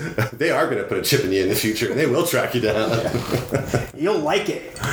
Yeah, and you'll like it. You'll agree to it just so you can get that sweet terraforming gig on LV-426. Think of how many shares you'll get, though, when you find that mineral that's not listed, right? Full shares, full credit. Unobtainium? Oh my god, dude. That's where they found it. It's really just alien shit. That's what we're gonna learn in Avatar 2. It's really just xenomorph feces. So they locate all the different like signals from these trackers underneath the reactor, right? Looks like a goddamn town meeting. Yeah. So they think, oh, okay, people must have just gone and huddled there, in their hiding. Well, they don't know what's going on. So they. Oh, wait, hang on. What does Hudson say? Oh, stop your grinning and drop your linen. We found them. Yeah, sure does. Texas Hudson. Yeah, they're under the main processing facility. The reactor. And it's a reactor for the atmosphere processor. Yeah, so it's basically a powder keg. So they're in there. They keep going down and down and down, and they eventually, hit the nest. So they see all the goo. And it starts turning into an H.R. Giger painting. Yeah, man, it looks almost skeletal, but you see that's how they next, right? Yeah, that's what they do. It's very heavily it's obvious and intentional that they're basically like wasps, right? Yeah, they build a nest. It's like a nest of wasps. You got your drones, your queen, your eggs in there. You got this resin that they secrete that builds it up. Yeah. They bring bodies back and stick them in there to eat for later, right? It's very insectoid. They use what the aliens do is they only eat very little. They only eat a little bit of meat. Most of the time, they bring the people there and just create new aliens to breed. It's like bees, right? Yeah. The drones are single service. They're out there to get bodies, right? They probably don't live very long, I don't know, man. We really gotta capture a xenomorph and do some studies on it. The smart money move is to bring one back alive so you can study it. Recently got a fellowship from this company, Weyland-Yutani. I don't know if you heard of them. They make spaceships. Oh yeah, the computer company? Yeah, right. So they're sending me on this little trip. And I figure I'll bring something back and we'll check it out. Yeah. It can't hurt. Send me to check out this beacon. They're in the tunnel. They keep going further and further. The music gets more and more ominous. Yeah. It gets real. It's hot as hell in here, man. Ripley somehow figures out that the weapons that they're using, or she asks what kind of bullets they're using. It's great. So they're getting down close to the reactor. Yeah. They're getting closer where the colonist beacons are, and they're in the middle of this fucking wasp hive shit. And she turns to Gorman. She's in the tank with Gorman and Burke, right? And Newt. And she says to Gorman, she's like, Lieutenant Gorman, what do those pulse rifles fire? Did you write down what they are? I sure did. Of course you did. It is... Hang on here. 10 millimeter explosive tipped caseless. Standard armor piercing. Yeah, so basically they'll just shred anything that they hit. Yeah, she goes, well, that atmosphere processor is basically a big fusion reactor, right? Yeah, so any type of combustible ammunition is going to could potentially cause a chain reaction and blow them all up. I like that even Burke is like, oh, whoa, she's absolutely right. Yeah, because Burke is a self-preservationist. He doesn't want to die, right? At this point, though, if you haven't seen the movie yet, there's still not any insidious indications that Burke is a bad guy. And if you're like many of us and you'd only seen Paul Reiser as Paul Buckman, you're like, he can't possibly be a bad guy. Yeah. Did you notice here he also, when he's describing how it could blow up because it's a fusion reaction? Adios muchachos. Adios muchachos. Yeah. After he already said tough hombres earlier. I wonder how much of this is James Cameron, or because he is he's running the show, right? But I feel like a lot of this is Paul Reiser. They're like, I want you to riser this up by 20%. I'm not a Paul Reiser super fan or anything, but him doing the Spanish to kind of sound like a nerd who's trying to be cool is very good choice. Fully feels like probably his choice. I don't know. I like Paul Reiser. The first 3 or 4 seasons of Mad About You are pure 90s comic gold, man. Yeah. So... I've even watched his stand-up. It's pretty, It's vanilla. By the numbers. But it's pretty funny. It's observational. It was in that era, right? Yeah. What's the deal with this and this? That kind of stuff. Not a lot of stand-up from the 80s is going to be funny to us either. So. I don't know. It can be. I was shocked to laugh out loud at Tim Allen's stand-up. Yeah, I agree. I don't know why. It shouldn't be. It's one of those, it shouldn't be funny, but I couldn't stop laughing. The only really funny comedian of that era that I can think of more than as a kid is, George Carlin. Yeah. We both said it at the same time. Yeah. Why do you ever see any black twins? Anyway, so they get further and further down. Apone basically says, okay, that being the case, or no, Gorman says, Apone, I need you to collect all the magazines. We can't have any firing in there. Yeah, flamethrowers and... small arms. Sidearms. No, he says... He said sidearms. He says something else. Something and flame units only. Sidearms. Is it? Yeah. All right. I'll take your word for it. Another famous line... comes out here. Yeah, a couple. You get Frost going, what are we supposed to use, man? Harsh language? And then you get Hicks slowly pulling a traditional pump-action shotgun out of his backpack and goes, I like to keep this for close encounters. And he goes, I hear that. Frost, I heard that. I heard that. Yeah. That's badass. I love that. Yeah, one of my favorite scenes from the whole movie. Yeah, definitely. Like to keep this hand. So they come across a colonist who's been waxed or like glued into the wall, and they lift up her head, and then she's alive. This is when you get one of the famous kill me, and then a fucking alien starts bursting out of her chest, and this is the first time all these Marines have seen it, and they're fucking horrified. Fucking kill it!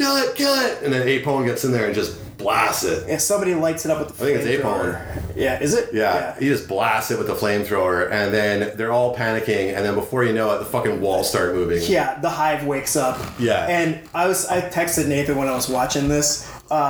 There's so many superbly directed shots in this movie. This shot right here in particular. Yeah, the way that they show the ceilings that are kind of the same shape you've been seeing, this like skeletal H.R. Giger shit, they start to move around like a bunch of wasps like coming to life inside of a hive. Yeah. And it is absolutely terrifying. They start getting motion on their motion trackers. They can't see anything. Yeah. They're coming out of the goddamn walls. I'm telling you, man, it's all around us. Multiple signals.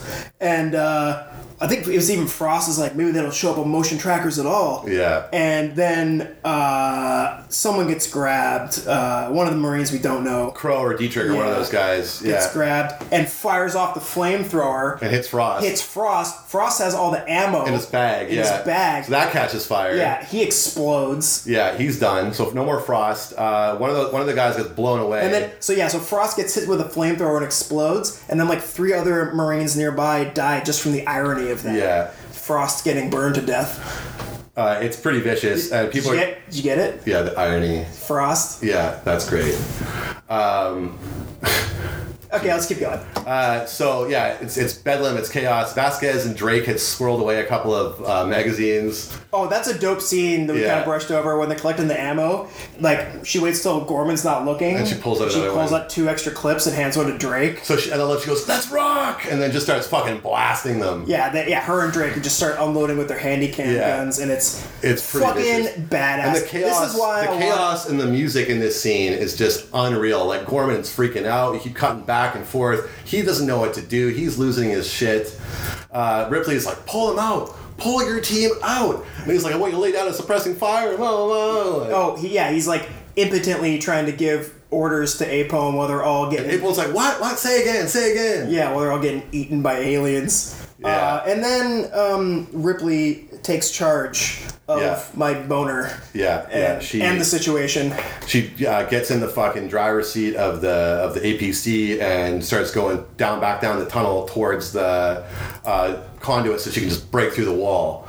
And they're trying to pull out. Everyone's dying. I think there's only about 4 or 5 of them left at this point. Yeah, there's a shot before Ripley the camera's going dead. Yeah, before Ripley takes over from Gorman and starts driving the tank, where you see the different cameras going off. They also have their like heart monitors, like their vitals, and they start going like all the flatlining. 1, 2, 3. They're all flatlining. It's so tense. This is where I wrote down. And again, we said it already. I've seen this movie. You've seen this movie. Fucking realistically, like 30 times probably. Probably, yeah. I know every beat of this scene. It's my favorite part of the movie, probably. I was almost sweating with tension of like what's going on here. You're at the edge of your seat the entire time. There's no question. The music is so... James Horner's score in this movie is fucking epic. Yeah. So Ripley comes barging in with the tank. The Marines that are left get to the tank. So Marines, we are leaving. Marines, we are leaving. That's Hicks, right? Yeah. Corporal Hicks. So who? All we have left at this point is Drake, Vasquez, Hicks, and Hudson. Yeah. That's it. Yep. So we get back to they're trying to get back to the ABC. They have to go around it because it crashed like a pillar down into the wall. Mm-hmm. And as they're walking around, Drake runs out of ammo. Drake's got he's bringing up the rear, just mowing down aliens, trying to get everybody to the tank. Yeah. And one gets him off guard, gets between him and the tank. Yeah. And Vasquez tries to save him, shoots him with her Steadicam gun, kills it. but it's so great the way it's shot too. Its head Yeah. just explodes into pieces, and Drake gets sprayed with the acid brutally. blood. And as he's recoiling, he gets grabbed and yanked away With a really blood-curdling scream. Yeah, and Vasquez is losing it because this is presumably her lover who's dying. Yeah. And no, that sweet dick, get back here. oh, I love it. Like, I love the improv here. She's like, he's gone. She's like, no, he's not. Yeah. Like, it's just pulling. I love he didn't cut that. He left that in. Yeah. He left that in. It felt real, right? Yeah, definitely feels And this real. is so dope. Just as they're about to close the door, fucking I think this might be let me do it. Yeah. Because this might be where the trope starts. Is as they're closing the door, the fucking hands reach into the door and pull it open, and the alien's head comes inside, and it snarls at them, and Hicks or Hudson, one of them shoves the shotgun into it, so it goes, eat this,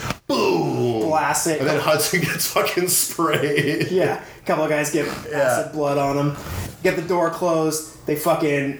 And during this, Ripley guns him out of there. During this, Gorman got knocked out by a bunch of falling debris, and that's the last we'll see of him for hours. Yeah, so it's worth. We skipped over it, but when Ripley takes over and she's driving the tank in and banging around on the walls, trying to learn how to drive it, Gorman takes a shot to the head and gets knocked out. Yeah, and he's immobilized for the next 30-40 minutes of the movie. Like, we don't see him again until the fucking climax, really. Yeah. Yeah, it's a really strange choice. I don't know if, I can't remember from... You know what it is, man? It's a device to let Ripley and Hicks take command of the situation. I guess so, yeah. Right? You need to get him out of the picture, otherwise you'd have to constantly be justifying why they're calling the shots now. Or you could kill him, but they need him for some shit that happens later, right?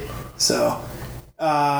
they do manage to get out of there, and Ripley, basically in shock, just keeps driving, even though they're grinding. The axle's gone. You're just grinding metal. Ease down. Okay, ease down. Yeah. Ease down. It's really kind of sexual. It is very sexual. We haven't really gotten into that yet. But anyway, they're in a bad spot here. So let's take this moment at the end of this action scene that we both love so dearly. Yeah. We're going to take a break, an intermission. We're going to go... You guys go get popcorn or whatever. We're going to go... What's none of your business. I'm probably going to jerk off. I don't know. Nathan, what are you going to do? I'm going to probably turn around and, put my headphones in while you do that. Okay, and cool. then you just tap me in the back when you're done. Okay, sounds great. Okay, cool. We're going to do that, and we will be right back with the second half of our feature film. Aliens. Okay, goodbye. I say we take off and nuke the entire site from orbit. It's the only way to be sure. Fucking A. Oh, hold on 1 second. This installation has a substantial dollar value attached to it. They can bill me. Hey, everybody, we're back.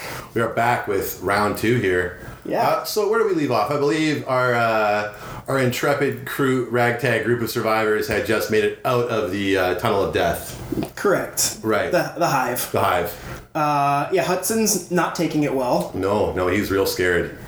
So basically at this point they're talking about what they're going to do, and Ripley decides that they're going to take off and nuke the site from orbit. Yeah. So, okay. Yeah. First of all, Hudson realizes that Apone and Dietrich are still alive. Well, yeah, because they're gonna be cocooned. Yeah, and Ripley has to break it to him. It's like they're you can't go back. Right now they're getting cocooned just like the rest of them. Yeah. And they're trying to decide what to do. And Ripley says we should just take off and nuke the entire site from orbit. It's the only way to be sure. This is now the first time we get a sniff of Burke being a piece of shit. He's like, whoa, there's a substantial dollar value associated with this facility. She's like, they can bill me. Yeah, that's a great line. Yeah, and then he's like, this is a species that none of us understand. I don't think I don't think you or me or anybody else has the right to arbitrarily exterminate. And then I never noticed Ripley's reaction. But she's wrong. I never noticed that until this time. She's like, absolutely wrong, you fucking idiot. Yeah. So yeah, this is the first sniff we get of Berg not being the greatest guy, and then... So Ripley says that, I believe that Corporal Hicks is in charge. Yeah, because Gorman's incapacitated, and it's technically a military operation. Right. Right? And I like Burke too. It's like, oh, Corporal Hicks. Yeah. Like, this guy can't be making decisions like this. He's just a grunt. No offense. None taken. So what he says, they ask him what do you want to do, and Hicks goes, well, I think we should take off and nuke the entire site from orbit. Yeah. It's the only way to be sure. So they call the dropship, which I thought would have gone back, but it's just hanging out on another part of the planet, a less volatile part of the planet, I guess. I think they're just waiting where they dropped them off.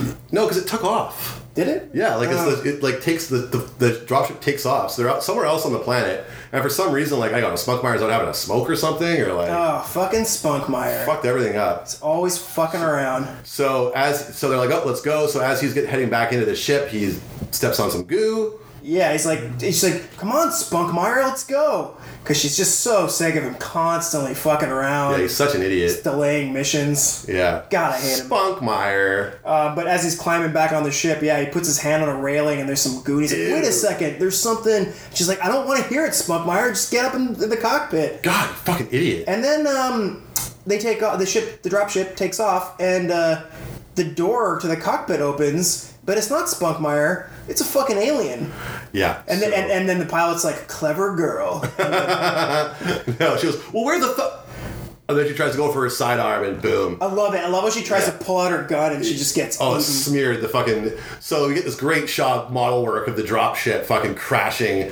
Just the whole sequence where it's coming up behind him, but it still looks like it's in the foreground. Like, I don't know how he shot that. Yeah. Like, it's the ultimate explosion. So it's such an epic explosion, the ship actually smashes in... to the facility that they just escaped with all the volatile heating vents. So stay tuned for the consequences of that.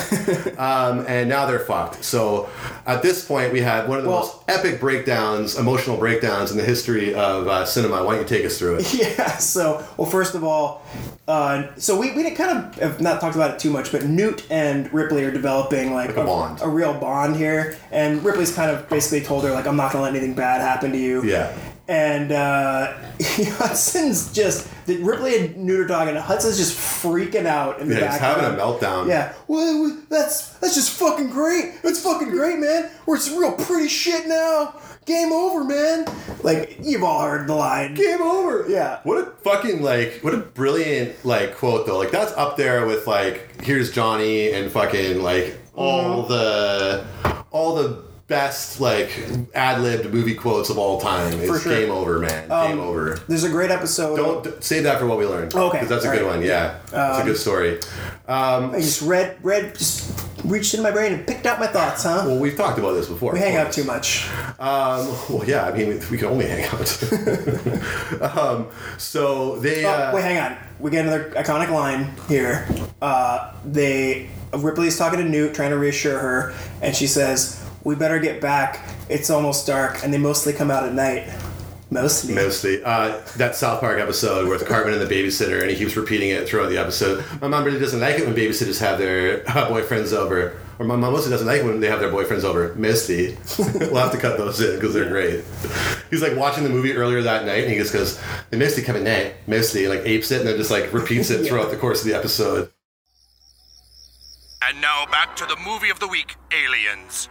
They mostly come at night. Mostly. They mostly come at night. Mostly. Yeah, there's another iconic line. There's another one coming out from Newt later about the monsters. Yeah. So, yeah, there's just too many. So Ripley kind of rights the ship. She kind of fucking grabs everybody and they go hunker down and I in my notes I'm calling it the command center. It's it's a lab of some sort. It's like the head, center of operations for the mining facility. No, I don't think that's what it is. It's got a medical room and everything. I think it's their lab. I think it's their infirmary. Right, but shit's down. They've got back to tanks. Yeah, true. But there's a lot of lines about how if everything weren't all fucked up, they could control this or that from that spot. Well, maybe all the administrative stuff is kind of connected. Maybe you got your whatever wing, your administrative wing where all these little offices are. Maybe that's what it is. Well, let's spend another couple hours on it. Let's do it. It's definitely the living quarters. Well, but basically what they do is they fortify it as much as they think they can. They weld the door shut. They pull up blueprints. Ripley calms down Hudson and makes him, are you finished? And makes him pull up blueprints, and they figure out if we weld this door and that access hatch, this tunnel here, this is how they've been getting in, right? We'll just weld all this up and then wait for rescue or whatever. And they do that, but and this is also where Ripley is now firmly in charge. That's what I said. Ripley writes the ship here. Yeah. Now Ripley is in command of this entire operation. Hicks has tacitly ceded power to Ripley. Yeah. I noticed a great little shot here, which I'm sure stuck with you too, where when they are welding everything up and trying to barricade themselves in, you're so tense at this point, you know, of the impending doom of the aliens. They go to weld this one door closed, and they show a shot real close up of the door just about to close, and you're like, oh god, like what's gonna happen? But then it just closes and they weld it up, and it's like just the tension building is so good. Because they don't know. Yeah, it's brilliant. He's a genius. This movie is a masterwork in building tension. Yeah. So we have a scene where Ripley puts Newt to sleep. Can I hear? Just before that important scene, Hicks is talking to Ripley, and he gives her his like little wrist tracker. Right. It's like, here, take this, and he puts a little bracelet on her. She's like, what's this? And he's like, it's a tracker. I can locate you anywhere with this. And he has like a little thing that tells away how far away the tracker is. And they have like a very like, you know, romantically tense moment. And then Hicks goes, doesn't mean we're engaged or anything. Yeah. Which is, I love it. I laughed. It's a I great smiled line. at that line. It's good. Yeah, they've got the hots for each other for sure. Yeah. Also then like that. So then Ripley goes to put Newt to bed and immediately takes it off and puts it on Newt, right? It's like, oh, I appreciate the sweet gesture from Hicks, but like, I could take care of myself. I'm going to use this to take care of This is the Newt. other iconic line where Newt says, my mother always said there were never monsters, but there are, aren't there? Yeah. Yeah. She's like, yeah, there are. There are. Why do they tell kids that? Well, usually it's true. Usually it's true, just not here in this fucking horrible, horrifying place. Yeah. Yeah. Well, this is, so at this point... I have a question. Now that Ripley gave the wrist locator to Newt, does that mean Newt is now engaged to Hicks? You're taking it way too far. So Ripley, at this point, Ripley's actually talking to Bishop about the eggs and the queen and how many aliens it would have taken to, you know, impregnate all these colonists and whatnot. And they theorize, this is the first time they theorize a queen, right? Yeah. It must be something we haven't seen yet. Yeah, if that's the case, what's laying all the eggs? Must be something we haven't seen yet. And then... I wrote, fuck yeah, it is. Yeah. So, I may have not noted exactly, but how does Ripley find out that Burke was going to... Okay, so I'll walk you through this whole thing. So this was something I didn't really understand the first few times I saw this movie, right? So there's a line here where Ripley tells Bishop to destroy the facehuggers. Right, and he says Burke said not to do it. Right? Yeah, Burke wants us to keep them alive, then bring them back. He was very explicit with his instructions. And Ripley then confirms somehow, he looks up some information or something on the computer, that Burke was the one that sent the colonists to go check out the beacon. Yeah. Yeah, to go check out the ship that they landed on in the first movie. Which, of course, he only knew about because during the briefing, Ripley told him, basically said where it was. Right. So we learned that it wasn't until then that Burke actually sent the colonists to look for so he's responsible for this whole fucking mess. Yeah, really. Great acting from both of them in this scene. She even points out, it's like, you didn't even warn them, right? She says, I'm going to see that they nail your ass to the wall for this. Yeah. Right to the wall. Right to the wall. And this is where he's doing his best Trump, and he's like, look, I made a decision, and it was a bad call. No, there's a difference, because Trump would never say admit that he made a bad decision, even to get himself out of a bad situation, as we've just discovered. Yeah. No, it was a good deal. It's a great deal. We're going to work with the xenomorphs. Some of the beautiful people on both sides, you know. So she's choked, and it's confirmed what we kind of suspected about Burke, that he's just another piece of shit company man. He also says to her there, I thought you'd be smarter than this, Ripley, and she's like, oh, I'm happy to disappoint you. Yeah. Now they find out that because of the damage that the ship did to the reactor, that they're fucked. I like the shot where they figure that out, where Bishop makes him look out the window. It's very pretty, Bishop, but what are we looking at here? Yeah, and that fucking, like, gas vent, like, shoots out of the... I was like, oh, fucking gorgeous, great, yeah, that's great. Yeah, that's just fucking perfect. Yeah. Now what the fuck are we gonna do? So... They find out they have 4 hours. 4 hours till the reactor explodes, and it's going to be like 30-kilometer nuclear explosion. Yeah, so it's basically going to melt the facilities. So the plan they come up with is Ripley suggests that they need to fly the other dropship down from the Sulaco. Yeah. And they don't have a way to do that from here. The only way to do it would be to go out to this dish that's on like another facility and point it at the Sulaco and fly it down manually. So of course only Bishop's physically capable of doing it. But Bishop volunteers, like, I'll go. I'm the only one certified to fly it anyway. Yeah. Fly it remotely. So he has to get to a transmitter that's strong enough to contact the Sulaco and bring the dropship down. Yeah, he breaks it down to the time it'll take him to crawl down there, realign the dish, fly it down. It's like 3 hours and 45 minutes or something. And then literally as soon as they get Bishop down there... Well, hang on, because this is great. Oh, this is the big facehugger scene coming up. No. This shit with getting Bishop on the mission to go fly the dropship down. So, well, first of all, Hicks is all for, or Hudson is all for it. He's like, oh, that's great. Yeah, make Bishop do it. Bishop should go. Yeah. Yeah. No, what does he say? He's like, count me out. And Hicks is like, yeah, well, why don't we just count you out of everything? He's like, yeah, exactly. Yeah. But Bishop's like, believe me, I prefer not to. I might be artificial, but I'm not stupid. He goes, I'm synthetic, not stupid. Yeah. But what they do is they cut open a hatch in this, 200-meter long pipe. I believe it's the same hatch that Andy Dufresne crawled through in the Shawshank Redemption. It's full of prisoner shit. Yeah. It's barely wider than his body, and they drop him in there with a remote terminal and shit. I love when he's climbing in and getting all his shit together and describing how long it's going to take him. Vasquez really casually just hands him a pistol, of course you're going to need this, and he takes it what? And hands it back to her. I think Bishop I don't think we've ever seen it, but I'm pretty sure that one of those androids would be physically strong enough to... There's a little bit of a...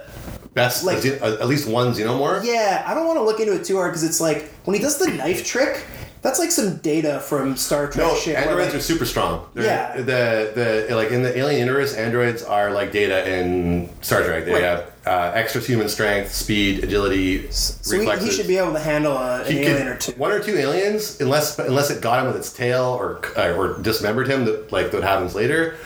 Pretty sure Bishop could snap the neck off or snap the head off one of those things, no problem. Yeah. Just like David in Covenant. Right. Or Walter, whatever his name was. Yeah. So. Fassbender. No, but the character. Yeah. The characters he plays. David Walter Fassbender. David Walter Fassbender, is that his name? That's his real name. He changed it to Michael. It was really Harry Hole, actually. No one's going to get that, but I got it. Yeah, so Bishop's off. Really anxiety-inducing shot from in front of him, crawling through this I don't like it. meter-wide pipe. Not a fan of claustrophobic stuff. It's so stressful. And then Ripley talks to Hicks and confirms whether he would kill her if the aliens get her, and he says he would, so that's great. Then he shows her his piece, by which I mean his assault rifle. Pretty dope assault rifle, if you ask me. Yeah, so he teaches her how to use the assault rifle and the grenade launcher on it. Real sexual tension here. It's really sweet too. I really like it. Yeah, I remember the first time I saw this movie because it came out in an era when everyone fucked in movies, We don't do that anymore. We say that for Nobody TV. fucks anymore. No, on TV they fuck. On TV shows, right? No, they But don't. in movies they don't fuck anymore, Yeah. So she knows how to use a gun now. Also, a little important thing, Gorman wakes up here. Right, super important. Yeah, he's got a massive headache, but he's okay. Tries to apologize to Ripley, and she's just like, forget it. I don't think Gorman's that bad of a guy, really. I don't think he's just in over his head. No, he's inexperienced. The parallel of Gorman in this is of the Vietnam platoon, the LT, the LT who went to officer school and didn't go to basic and boot camp. The way that all these grunts did, right? Right. So he's like a patrician compared to these, plebes. So that's the whole thing with Gorman. I think that's a cool parallel to draw. Yeah. Chris just got distracted by what was on the TV here. It is Alien Resurrection. Michael Wincott is performing a foot massage on a hot woman. Back to the movie.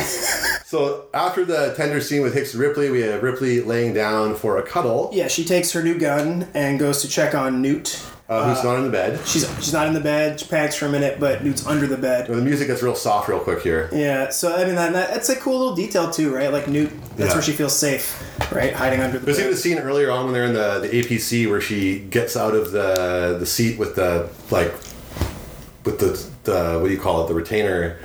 The seat, when you're on a roller coaster. Yeah. Oh yeah, the roll cage. The roll cage, yeah. She takes the roll cage off and goes and crawls under this little nook, right? So that's kind of her thing now. She hides in nooks. I should have called her Nook. Like Animal Crossing. Big miss. Yeah. So Ripley curls up under the bed with Newt and like passes out with her because they're just kind of waiting on Bishop to get back. Yeah. There's a cool shot of Bishop flying the ship back remotely too, where like you see on the Sulaco, the like machine arm coming and picking up the drop ship and like loading it up and shit. And then Ripley wakes up and realizes there's an empty face hugger jar on the floor in the room with them. Two of them. And the gun is gone. And her gun is, she reaches up over the cot and the gun is gone where she put it. Yeah. And she gets up and wakes Newt up. She's like, Newt, wake up, we're in trouble. This scene scared the shit out of me when I was a kid. So tense. Real horror movie shit. She realizes they're trapped in there, right? She can't get out. They're banging on the glass and you get a shot from the other side. When she's like, use the chair, and she hits it, and then it cuts to the other side, and you see her hit it, you can't hear anything. I remember I was like, turn around! Yeah, you get the fucking look! The shot from the other side of the glass, and they're banging on it, you can't hear a sound, right? It's like soundproof in there. She tries to wave at the camera to get Hicks's attention, and Burke is watching the cameras, and he turns the feed off. Yeah. Because this is his plan. He wants them inside of them. He's trying to impregnate the two of them with aliens, so he can use that as a way to take them back to Earth. Then he'll get full shares. Yeah. So Ripley comes up with a great plan of exclusive rights. Tons of shares.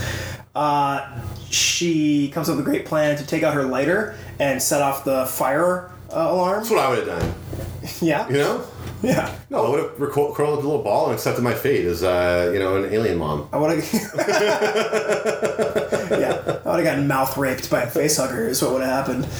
I mean, think about this. Like, this point in the future, there's going to be, like, a sex fetish of people who are so depraved, the only thing that can get them hard anymore is getting impregnated by a facehugger. For sure. You know? So, we're not there yet. Anyway, this scene is just so tense, though. Like, they're fucking crawling across the ground. They're jumping at them. She sets the alarm off. Everything goes red. Alarm goes off. She tells Newt, don't worry, they're coming. It starts spraying water everywhere. And one of the facehuggers pops out and tries to grab Ripley. She's fighting it off like it's choking her. It's got its tail around her neck, squeezing. Really terrifying. Newt's got another one pinned down. Yeah. One starts coming up from behind like a little tray or whatever, like a cart. And Newt sees it, kind of crushes it up against the wall, but it's still squirming to get free. And she's a little girl, so eventually it's going to overpower her, right? Yeah.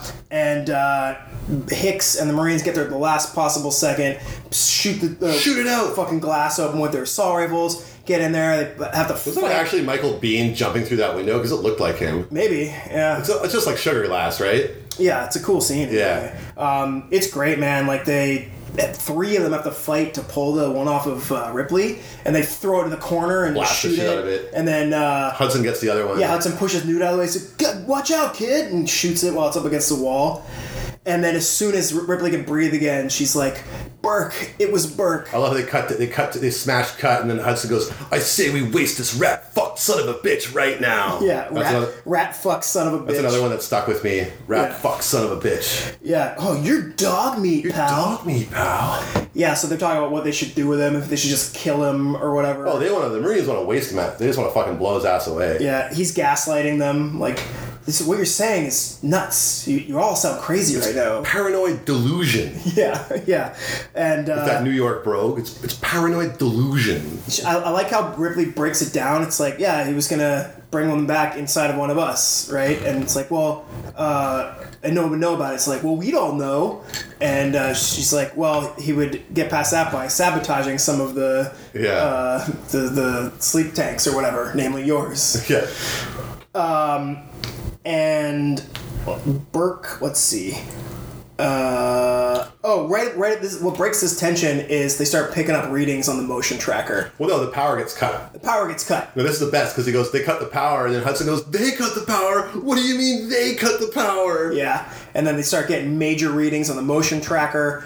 Burke pieces out and goes and locks himself in like another room. Oh yeah, he slams the door on Ripley and Newt. Yeah, and they're all huddled together with their guns, and they realize the readings are like inside the facility. Then they're inside the barricade, and they're like Ripley's like, what? It must be something we missed, something in the plans, I don't know. Yeah. And then the whole time, Hudson's like reading out the distance. It's like 10 meters, 8 meters. It's like 6 meters. It can't be. It's inside the fucking room. And then they all of a sudden, they all kind of slowly look up at the ceiling. Boneheads. Oh no. And we forgot to secure the ceiling. Yeah. Hicks takes his gun and a flashlight, gets up on a chair, pokes his head through the ceiling, and you get this amazing shot of like all crawling towards him. A bunch of aliens crawling through the ducts towards him. Look on his face, he just immediately starts blasting at them. And they fall through the ceiling, and they're like jumping over furniture and I love the way that he made them break apart when they got blown away. Like, one shot takes out a chunk here, another one takes off one's jaw, like their arms. Because those rounds are fucking powerful. They're just blowing these things to pieces. But they're so dangerous because they're such, like, efficient weapons that, like, doesn't, like, yeah, it's so good. And we lose Hudson. Yeah, the shit gets real here. You want some? Take some of this, motherfucker, you want this? Yeah, he goes down to blaze of glory. Yeah, he gets pulled down to the floor. Pulled through the floor.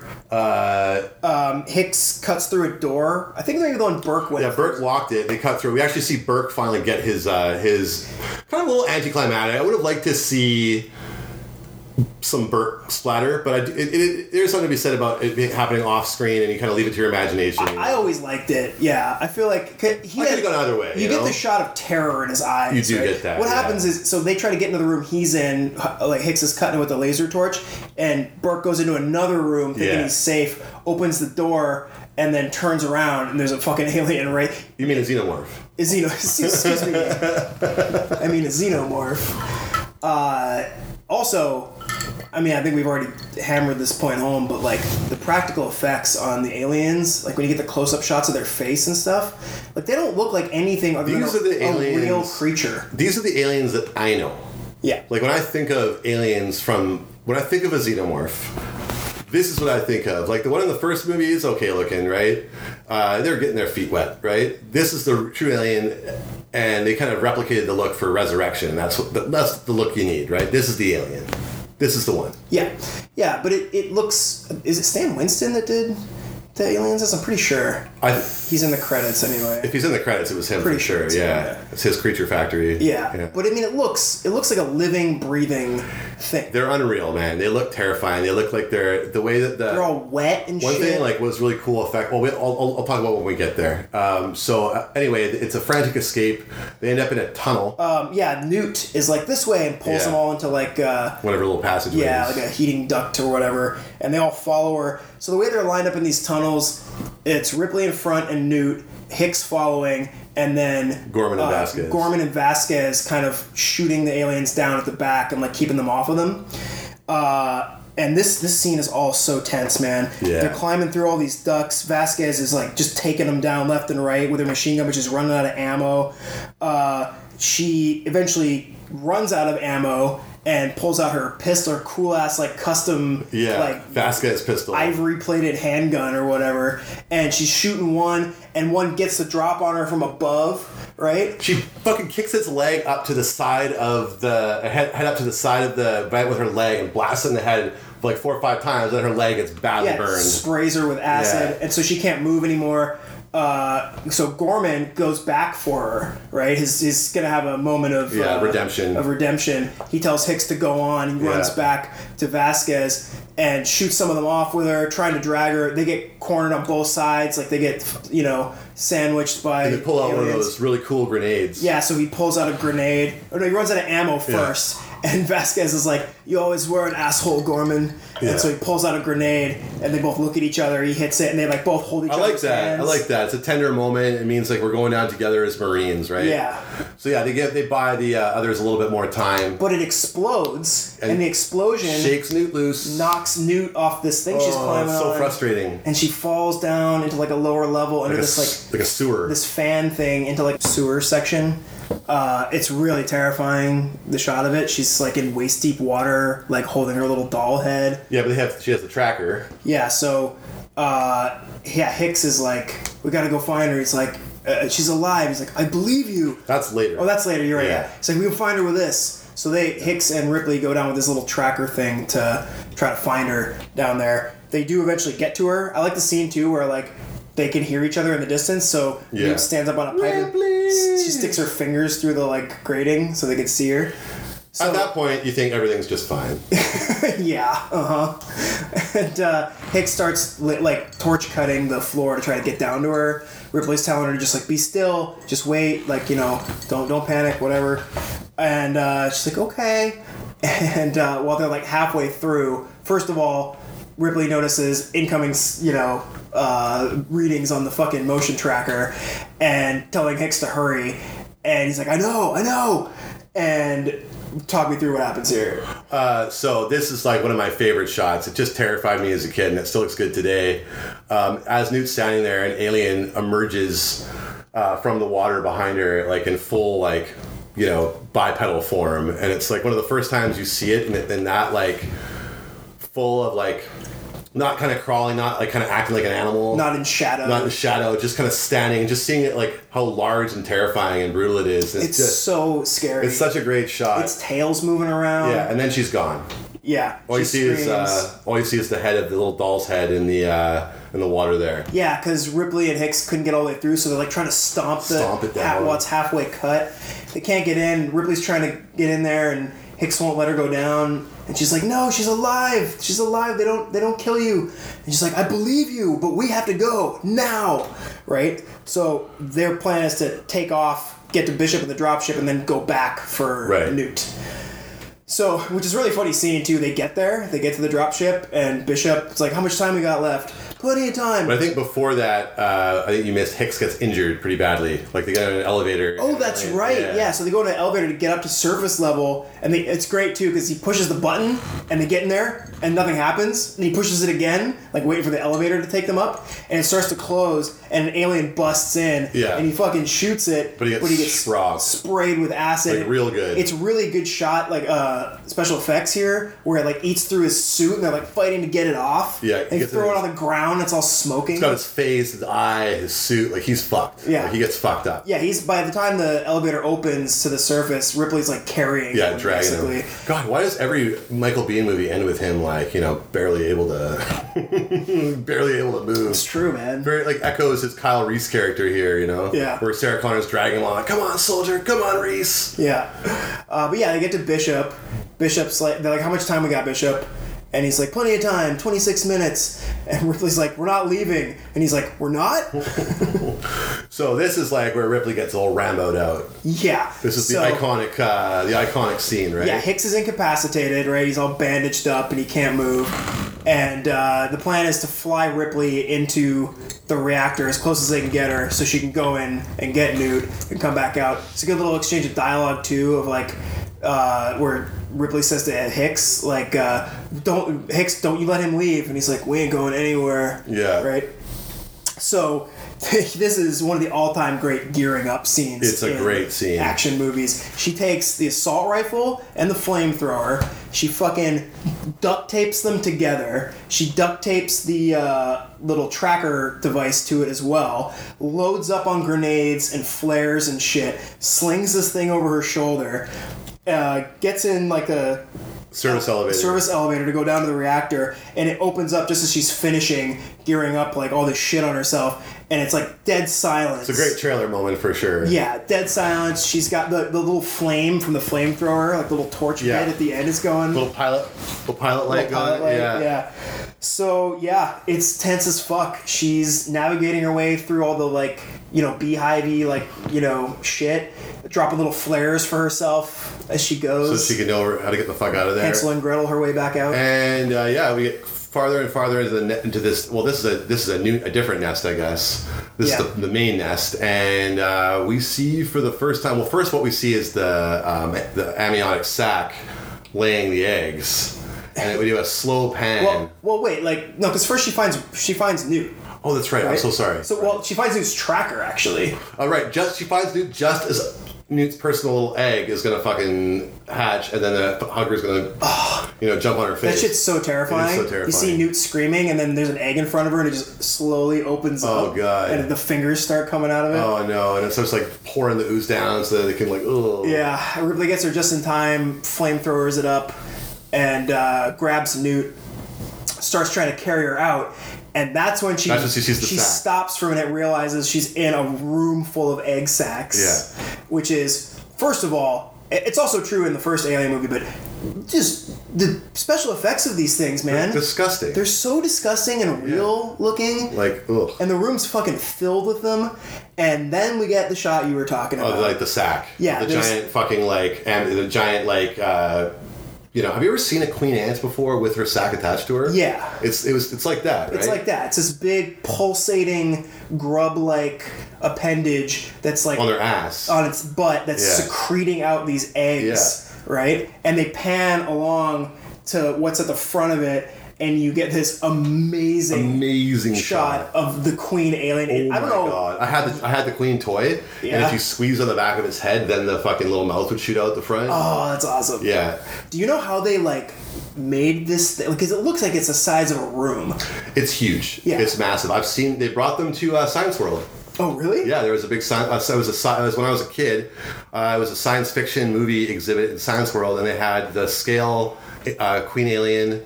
One of the, like a scale queen alien model and a scale loader. Oh, cool. And and they had like all sorts of shit from like Star Trek and stuff and Star Wars, but that was one of the things that stood out to me was that because I'd just seen the movie, you know, a few weeks previous, and then I went to this field trip and like all these other kids were like, "Oh, my parents will let me see this." I was like, "I've seen this movie." So I saw it, dude. It's big. It's pretty big. Yeah, and it's electric, man. It's like, huge. This scene. They use ropes and pulleys and like fucking clever camera tricks to make this thing look like a living, breathing fucking creature. And it is like the music is maybe silent at this point. You just hear it like breathing. This like. Okay, so I never noticed that before, but I got like a good surround sound system set up here, and I'm sitting by my speaker, and that was for the first time I can hear the Queen's fucking disgusting alien breath like pouring into my ear, and it was just awful. I loved it. The sound design on that. It's so good. We got to look up for what we learned. If we can, we're close enough to it. I'll remember because this movie got nominated for several Oscars, and I forgot to look that up. So we'll check out which ones it did. Let's cut in right here the sound of the alien queen. Let's see if we can get that in there.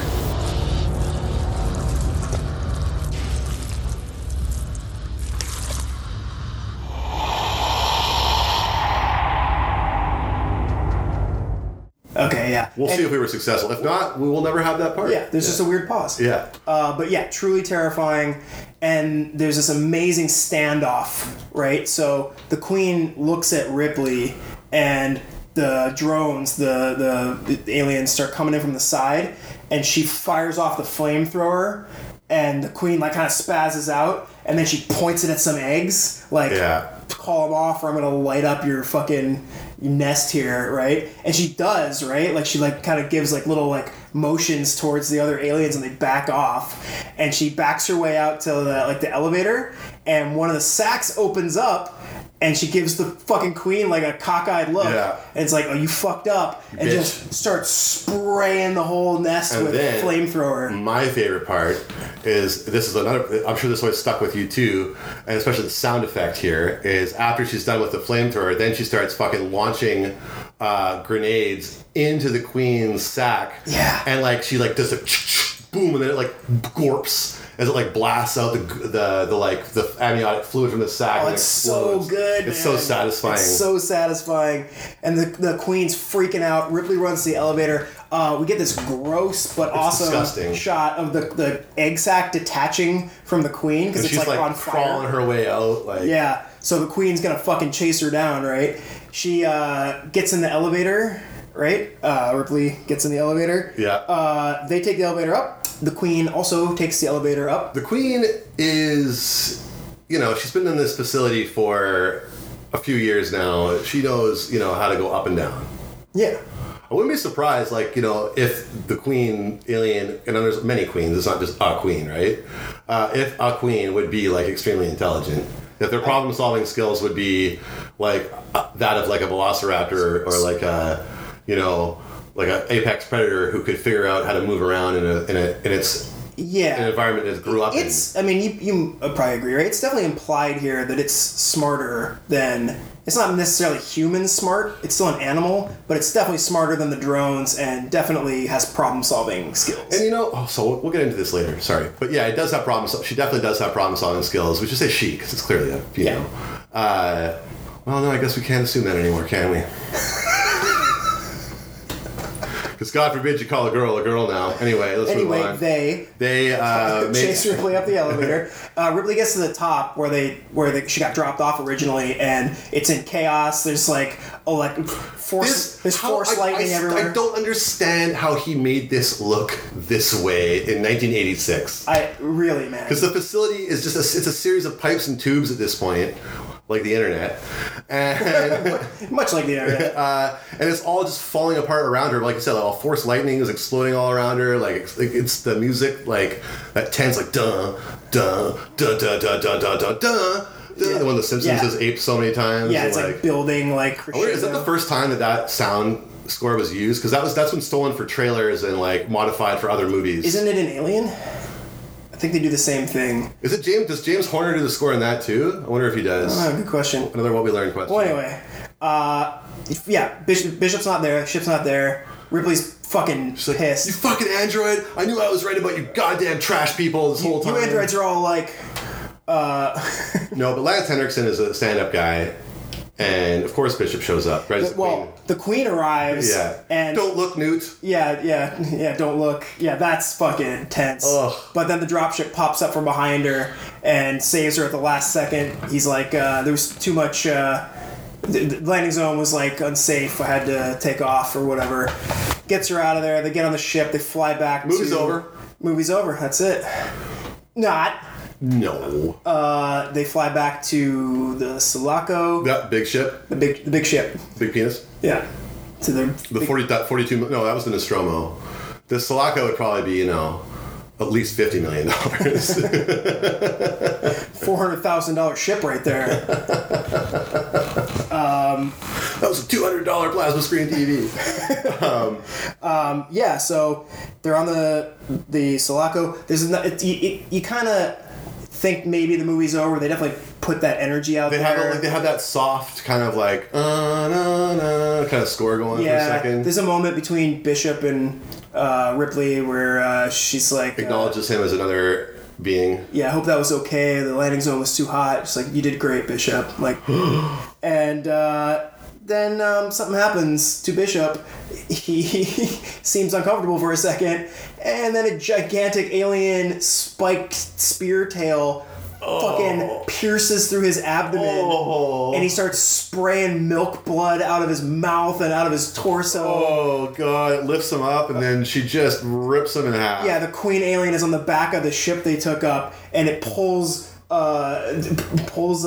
Bishop up, puts one hand on either side of his body, splits him in half across the center, throws him like to the other end of the room. It's so fucked up, man. It's gruesome. That stuck with me so much. Oh yeah, that's really in my memory. You see all of his like android like tubes and like organs. Yeah, such a great fucking practical effects there. Amazing, just amazing animatronics and just everything. And also, we haven't really talked enough about it, but Lance Henriksen's understated performance as Bishop is just epic in this movie. Yeah, once you see him in some other stuff, you realize how much of a different thing he's doing in this movie. Not like he is a like such a like he doesn't even have that much screen time in this movie, but he's such a like memorable, important character. Like he's one of the main guys of this movie. Like totally love him. But now he's in half. Yeah. So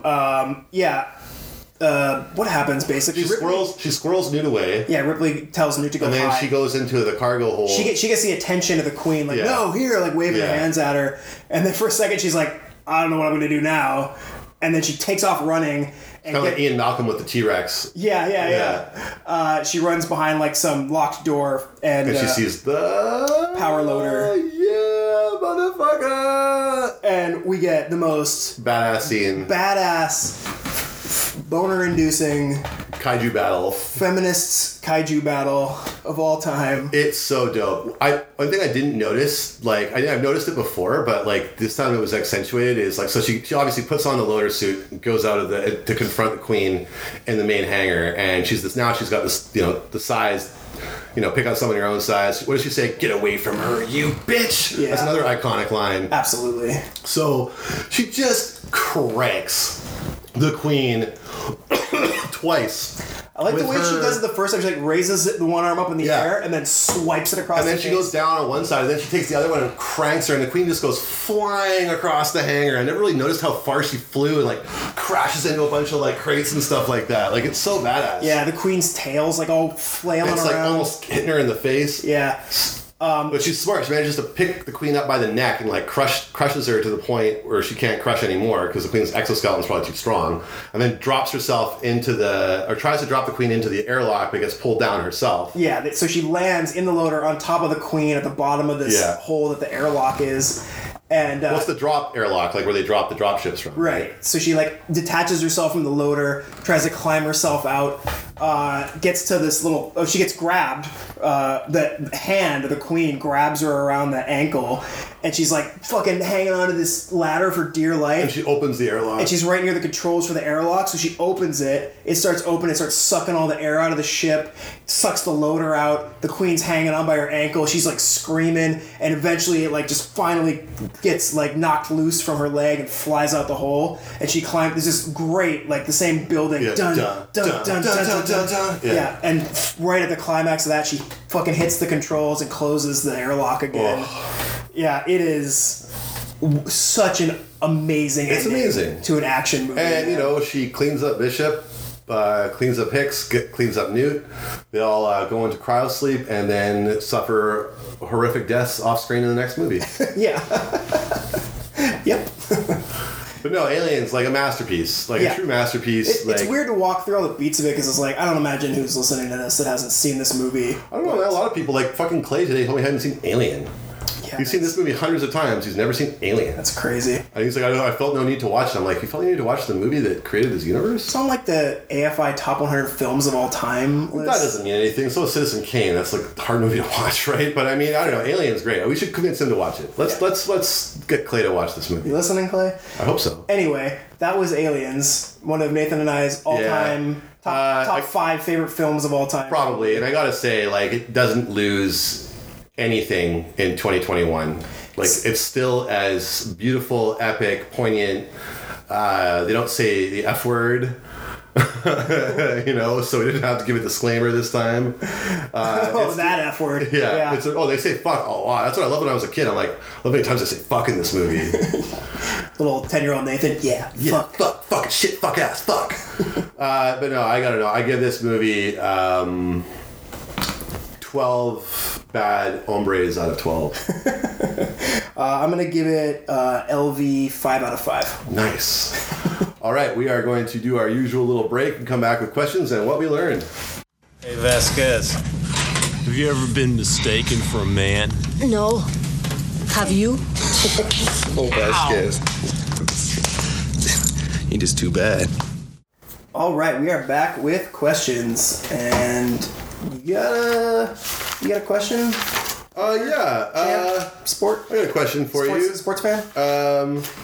You know, Alien was kind of like, it was a groundbreaking, iconic movie, spawned a big franchise, much like Star Wars. And much like Star Wars, there was a few clones that were made that, you know, were kind of not that bad. You know, what were some Alien clones?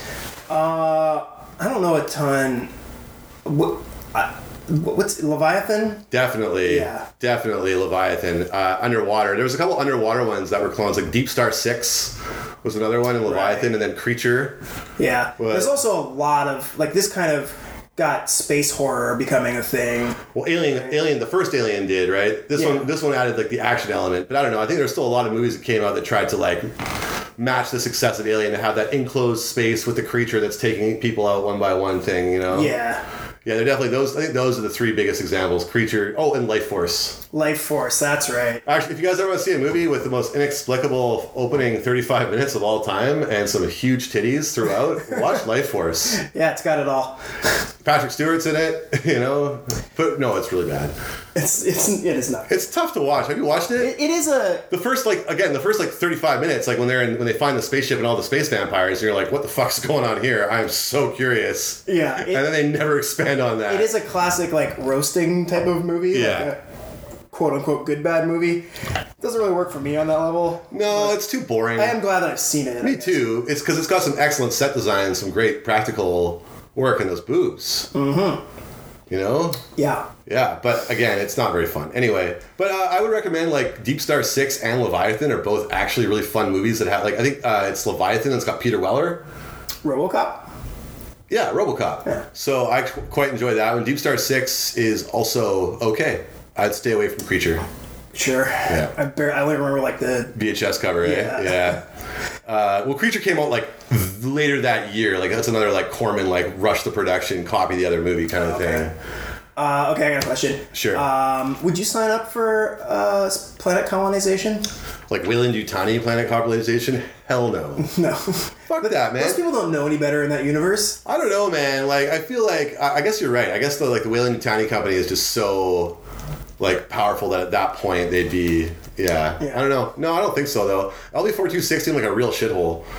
And unless I was like a Mormon and I was going to go, to the Mormon colony frontier, which exists in every sci-fi universe apparently. I mean, I just want to go into space, so I want to say yes. But then again, like in this world, there's probably other ways I could get into space, right? I could be working on a deep space cargo freighter like Ripley. Yeah, but you're still working for the Weyland-Yutani company, right? I feel like there's not maybe another option. No, because they dig burns. There was like Weyland and then Yutani, and they. Yeah, it's Weyland-Yutani or Amazon. Those are your only choices.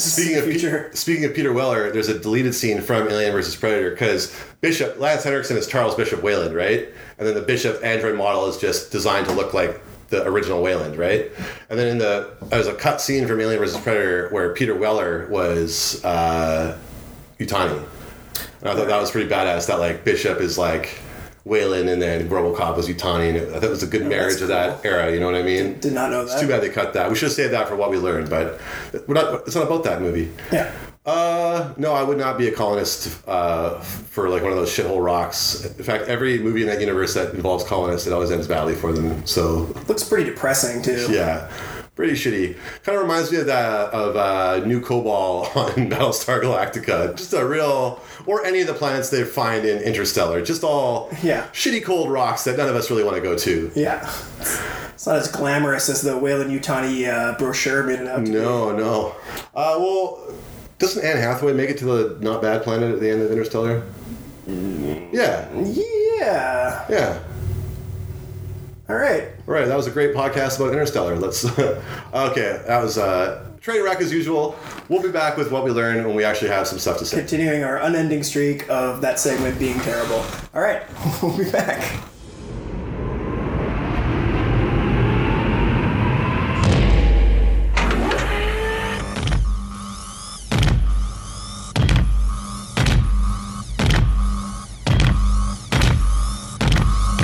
Get away from her, you bitch! All right, we are back with what we learned. Hey, Nathan. Hey. What'd you learn? Oh, a few things.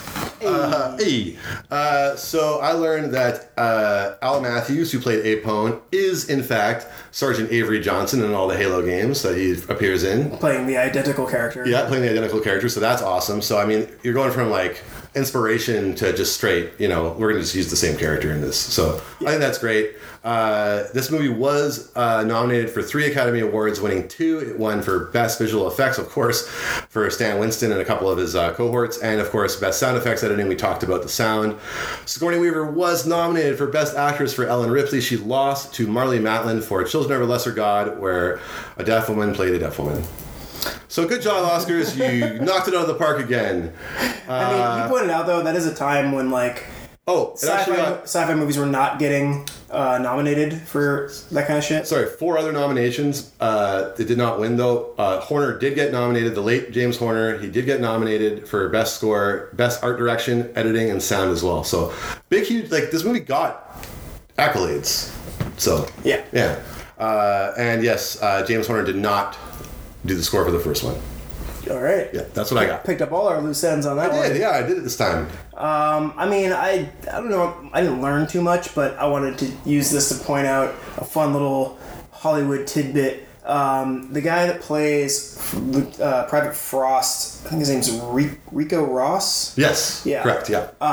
He is on an episode of a great podcast called "I Was There Too," with I think Matt Gorley and somebody else hosts that one. They interview like people that were on the set of like big movies and who have fun stories. And he just tells a great story about how he was watching Bill Paxton do Hudson and be like just crazy over the top and like, game over, man, and all that shit. And the whole time just thinking like, man, what is this guy doing? He's in a different movie. Like, this is not going to work at all. Thought he was like tanking the movie. And then when he went and saw it, like on the premiere, at the premiere, he's like, wow, no, it works. He knew what he was doing. Like, this guy's electric. Because you never think about, on set with no music, no lighting, no editing, like how ridiculous some stuff must sound, right? And like, yeah, you can picture like Bill Paxton's over-the-top, ridiculous character of Hudson just being grating to the other actors, but yeah, just it worked so well. He made a choice and like leaned into it hard, and it shows. And James Cameron knows how to shoot it too, so it just works really well. That's it. That's pretty much it. Thanks for listening. If you're listening to this and you're not subscribed to the feed, please do that. Please follow us on Instagram. Please leave us a review on iTunes or whatever. We're going to be amping up this year. This first year that we were doing this, very much experimental, very much getting into the groove, figuring out kind of how to do a podcast, because it really isn't as simple as you probably think it is if you want to start one. But this year, stay in your lane, everybody. We've got a pretty good. I think we've got a pretty good handle on our style, and I think we're gonna put a little bit more energy into making it sound a little more professional. Yeah. And we're gonna start probably focusing more on, like, not always. We're always gonna do hidden gems, one-offs, this, that. But I think we're going to start doing a little bit more theme stuff. Maybe pick a director, pick a theme.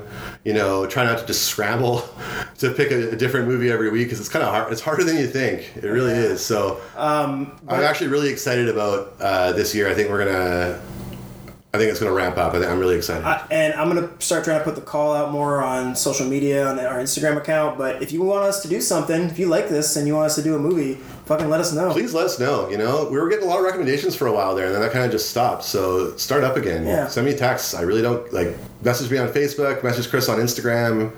Just say, hey, do this movie. Now, having said that, Kyle, we will do your Tom Selleck movie because you're our number one fan, and we owe it to you at this point. It's true. Probably gotta do another Van Damme. Admittedly, I'm scared to do it, but we're gonna do it. Yeah. So. Anyway. That's it for today. I'm too drunk to continue. Yeah, I'm also drunk now. So shout out to Erica for making this thing. Basically, being good. The most. Valuable member of the Handsome Boys. Shout out to you are the best. Puddin', our mascot. Oh, she's been such a good cat tonight. She's just sleeping here the entire time. And eat shit. And Happy New Year, motherfuckers. Fuck boys. Happy New Year. Bye. Well, that's great. That's just fucking great, man. Now what the fuck are we supposed to do? We're some real pretty shit now, man. You finished? All right.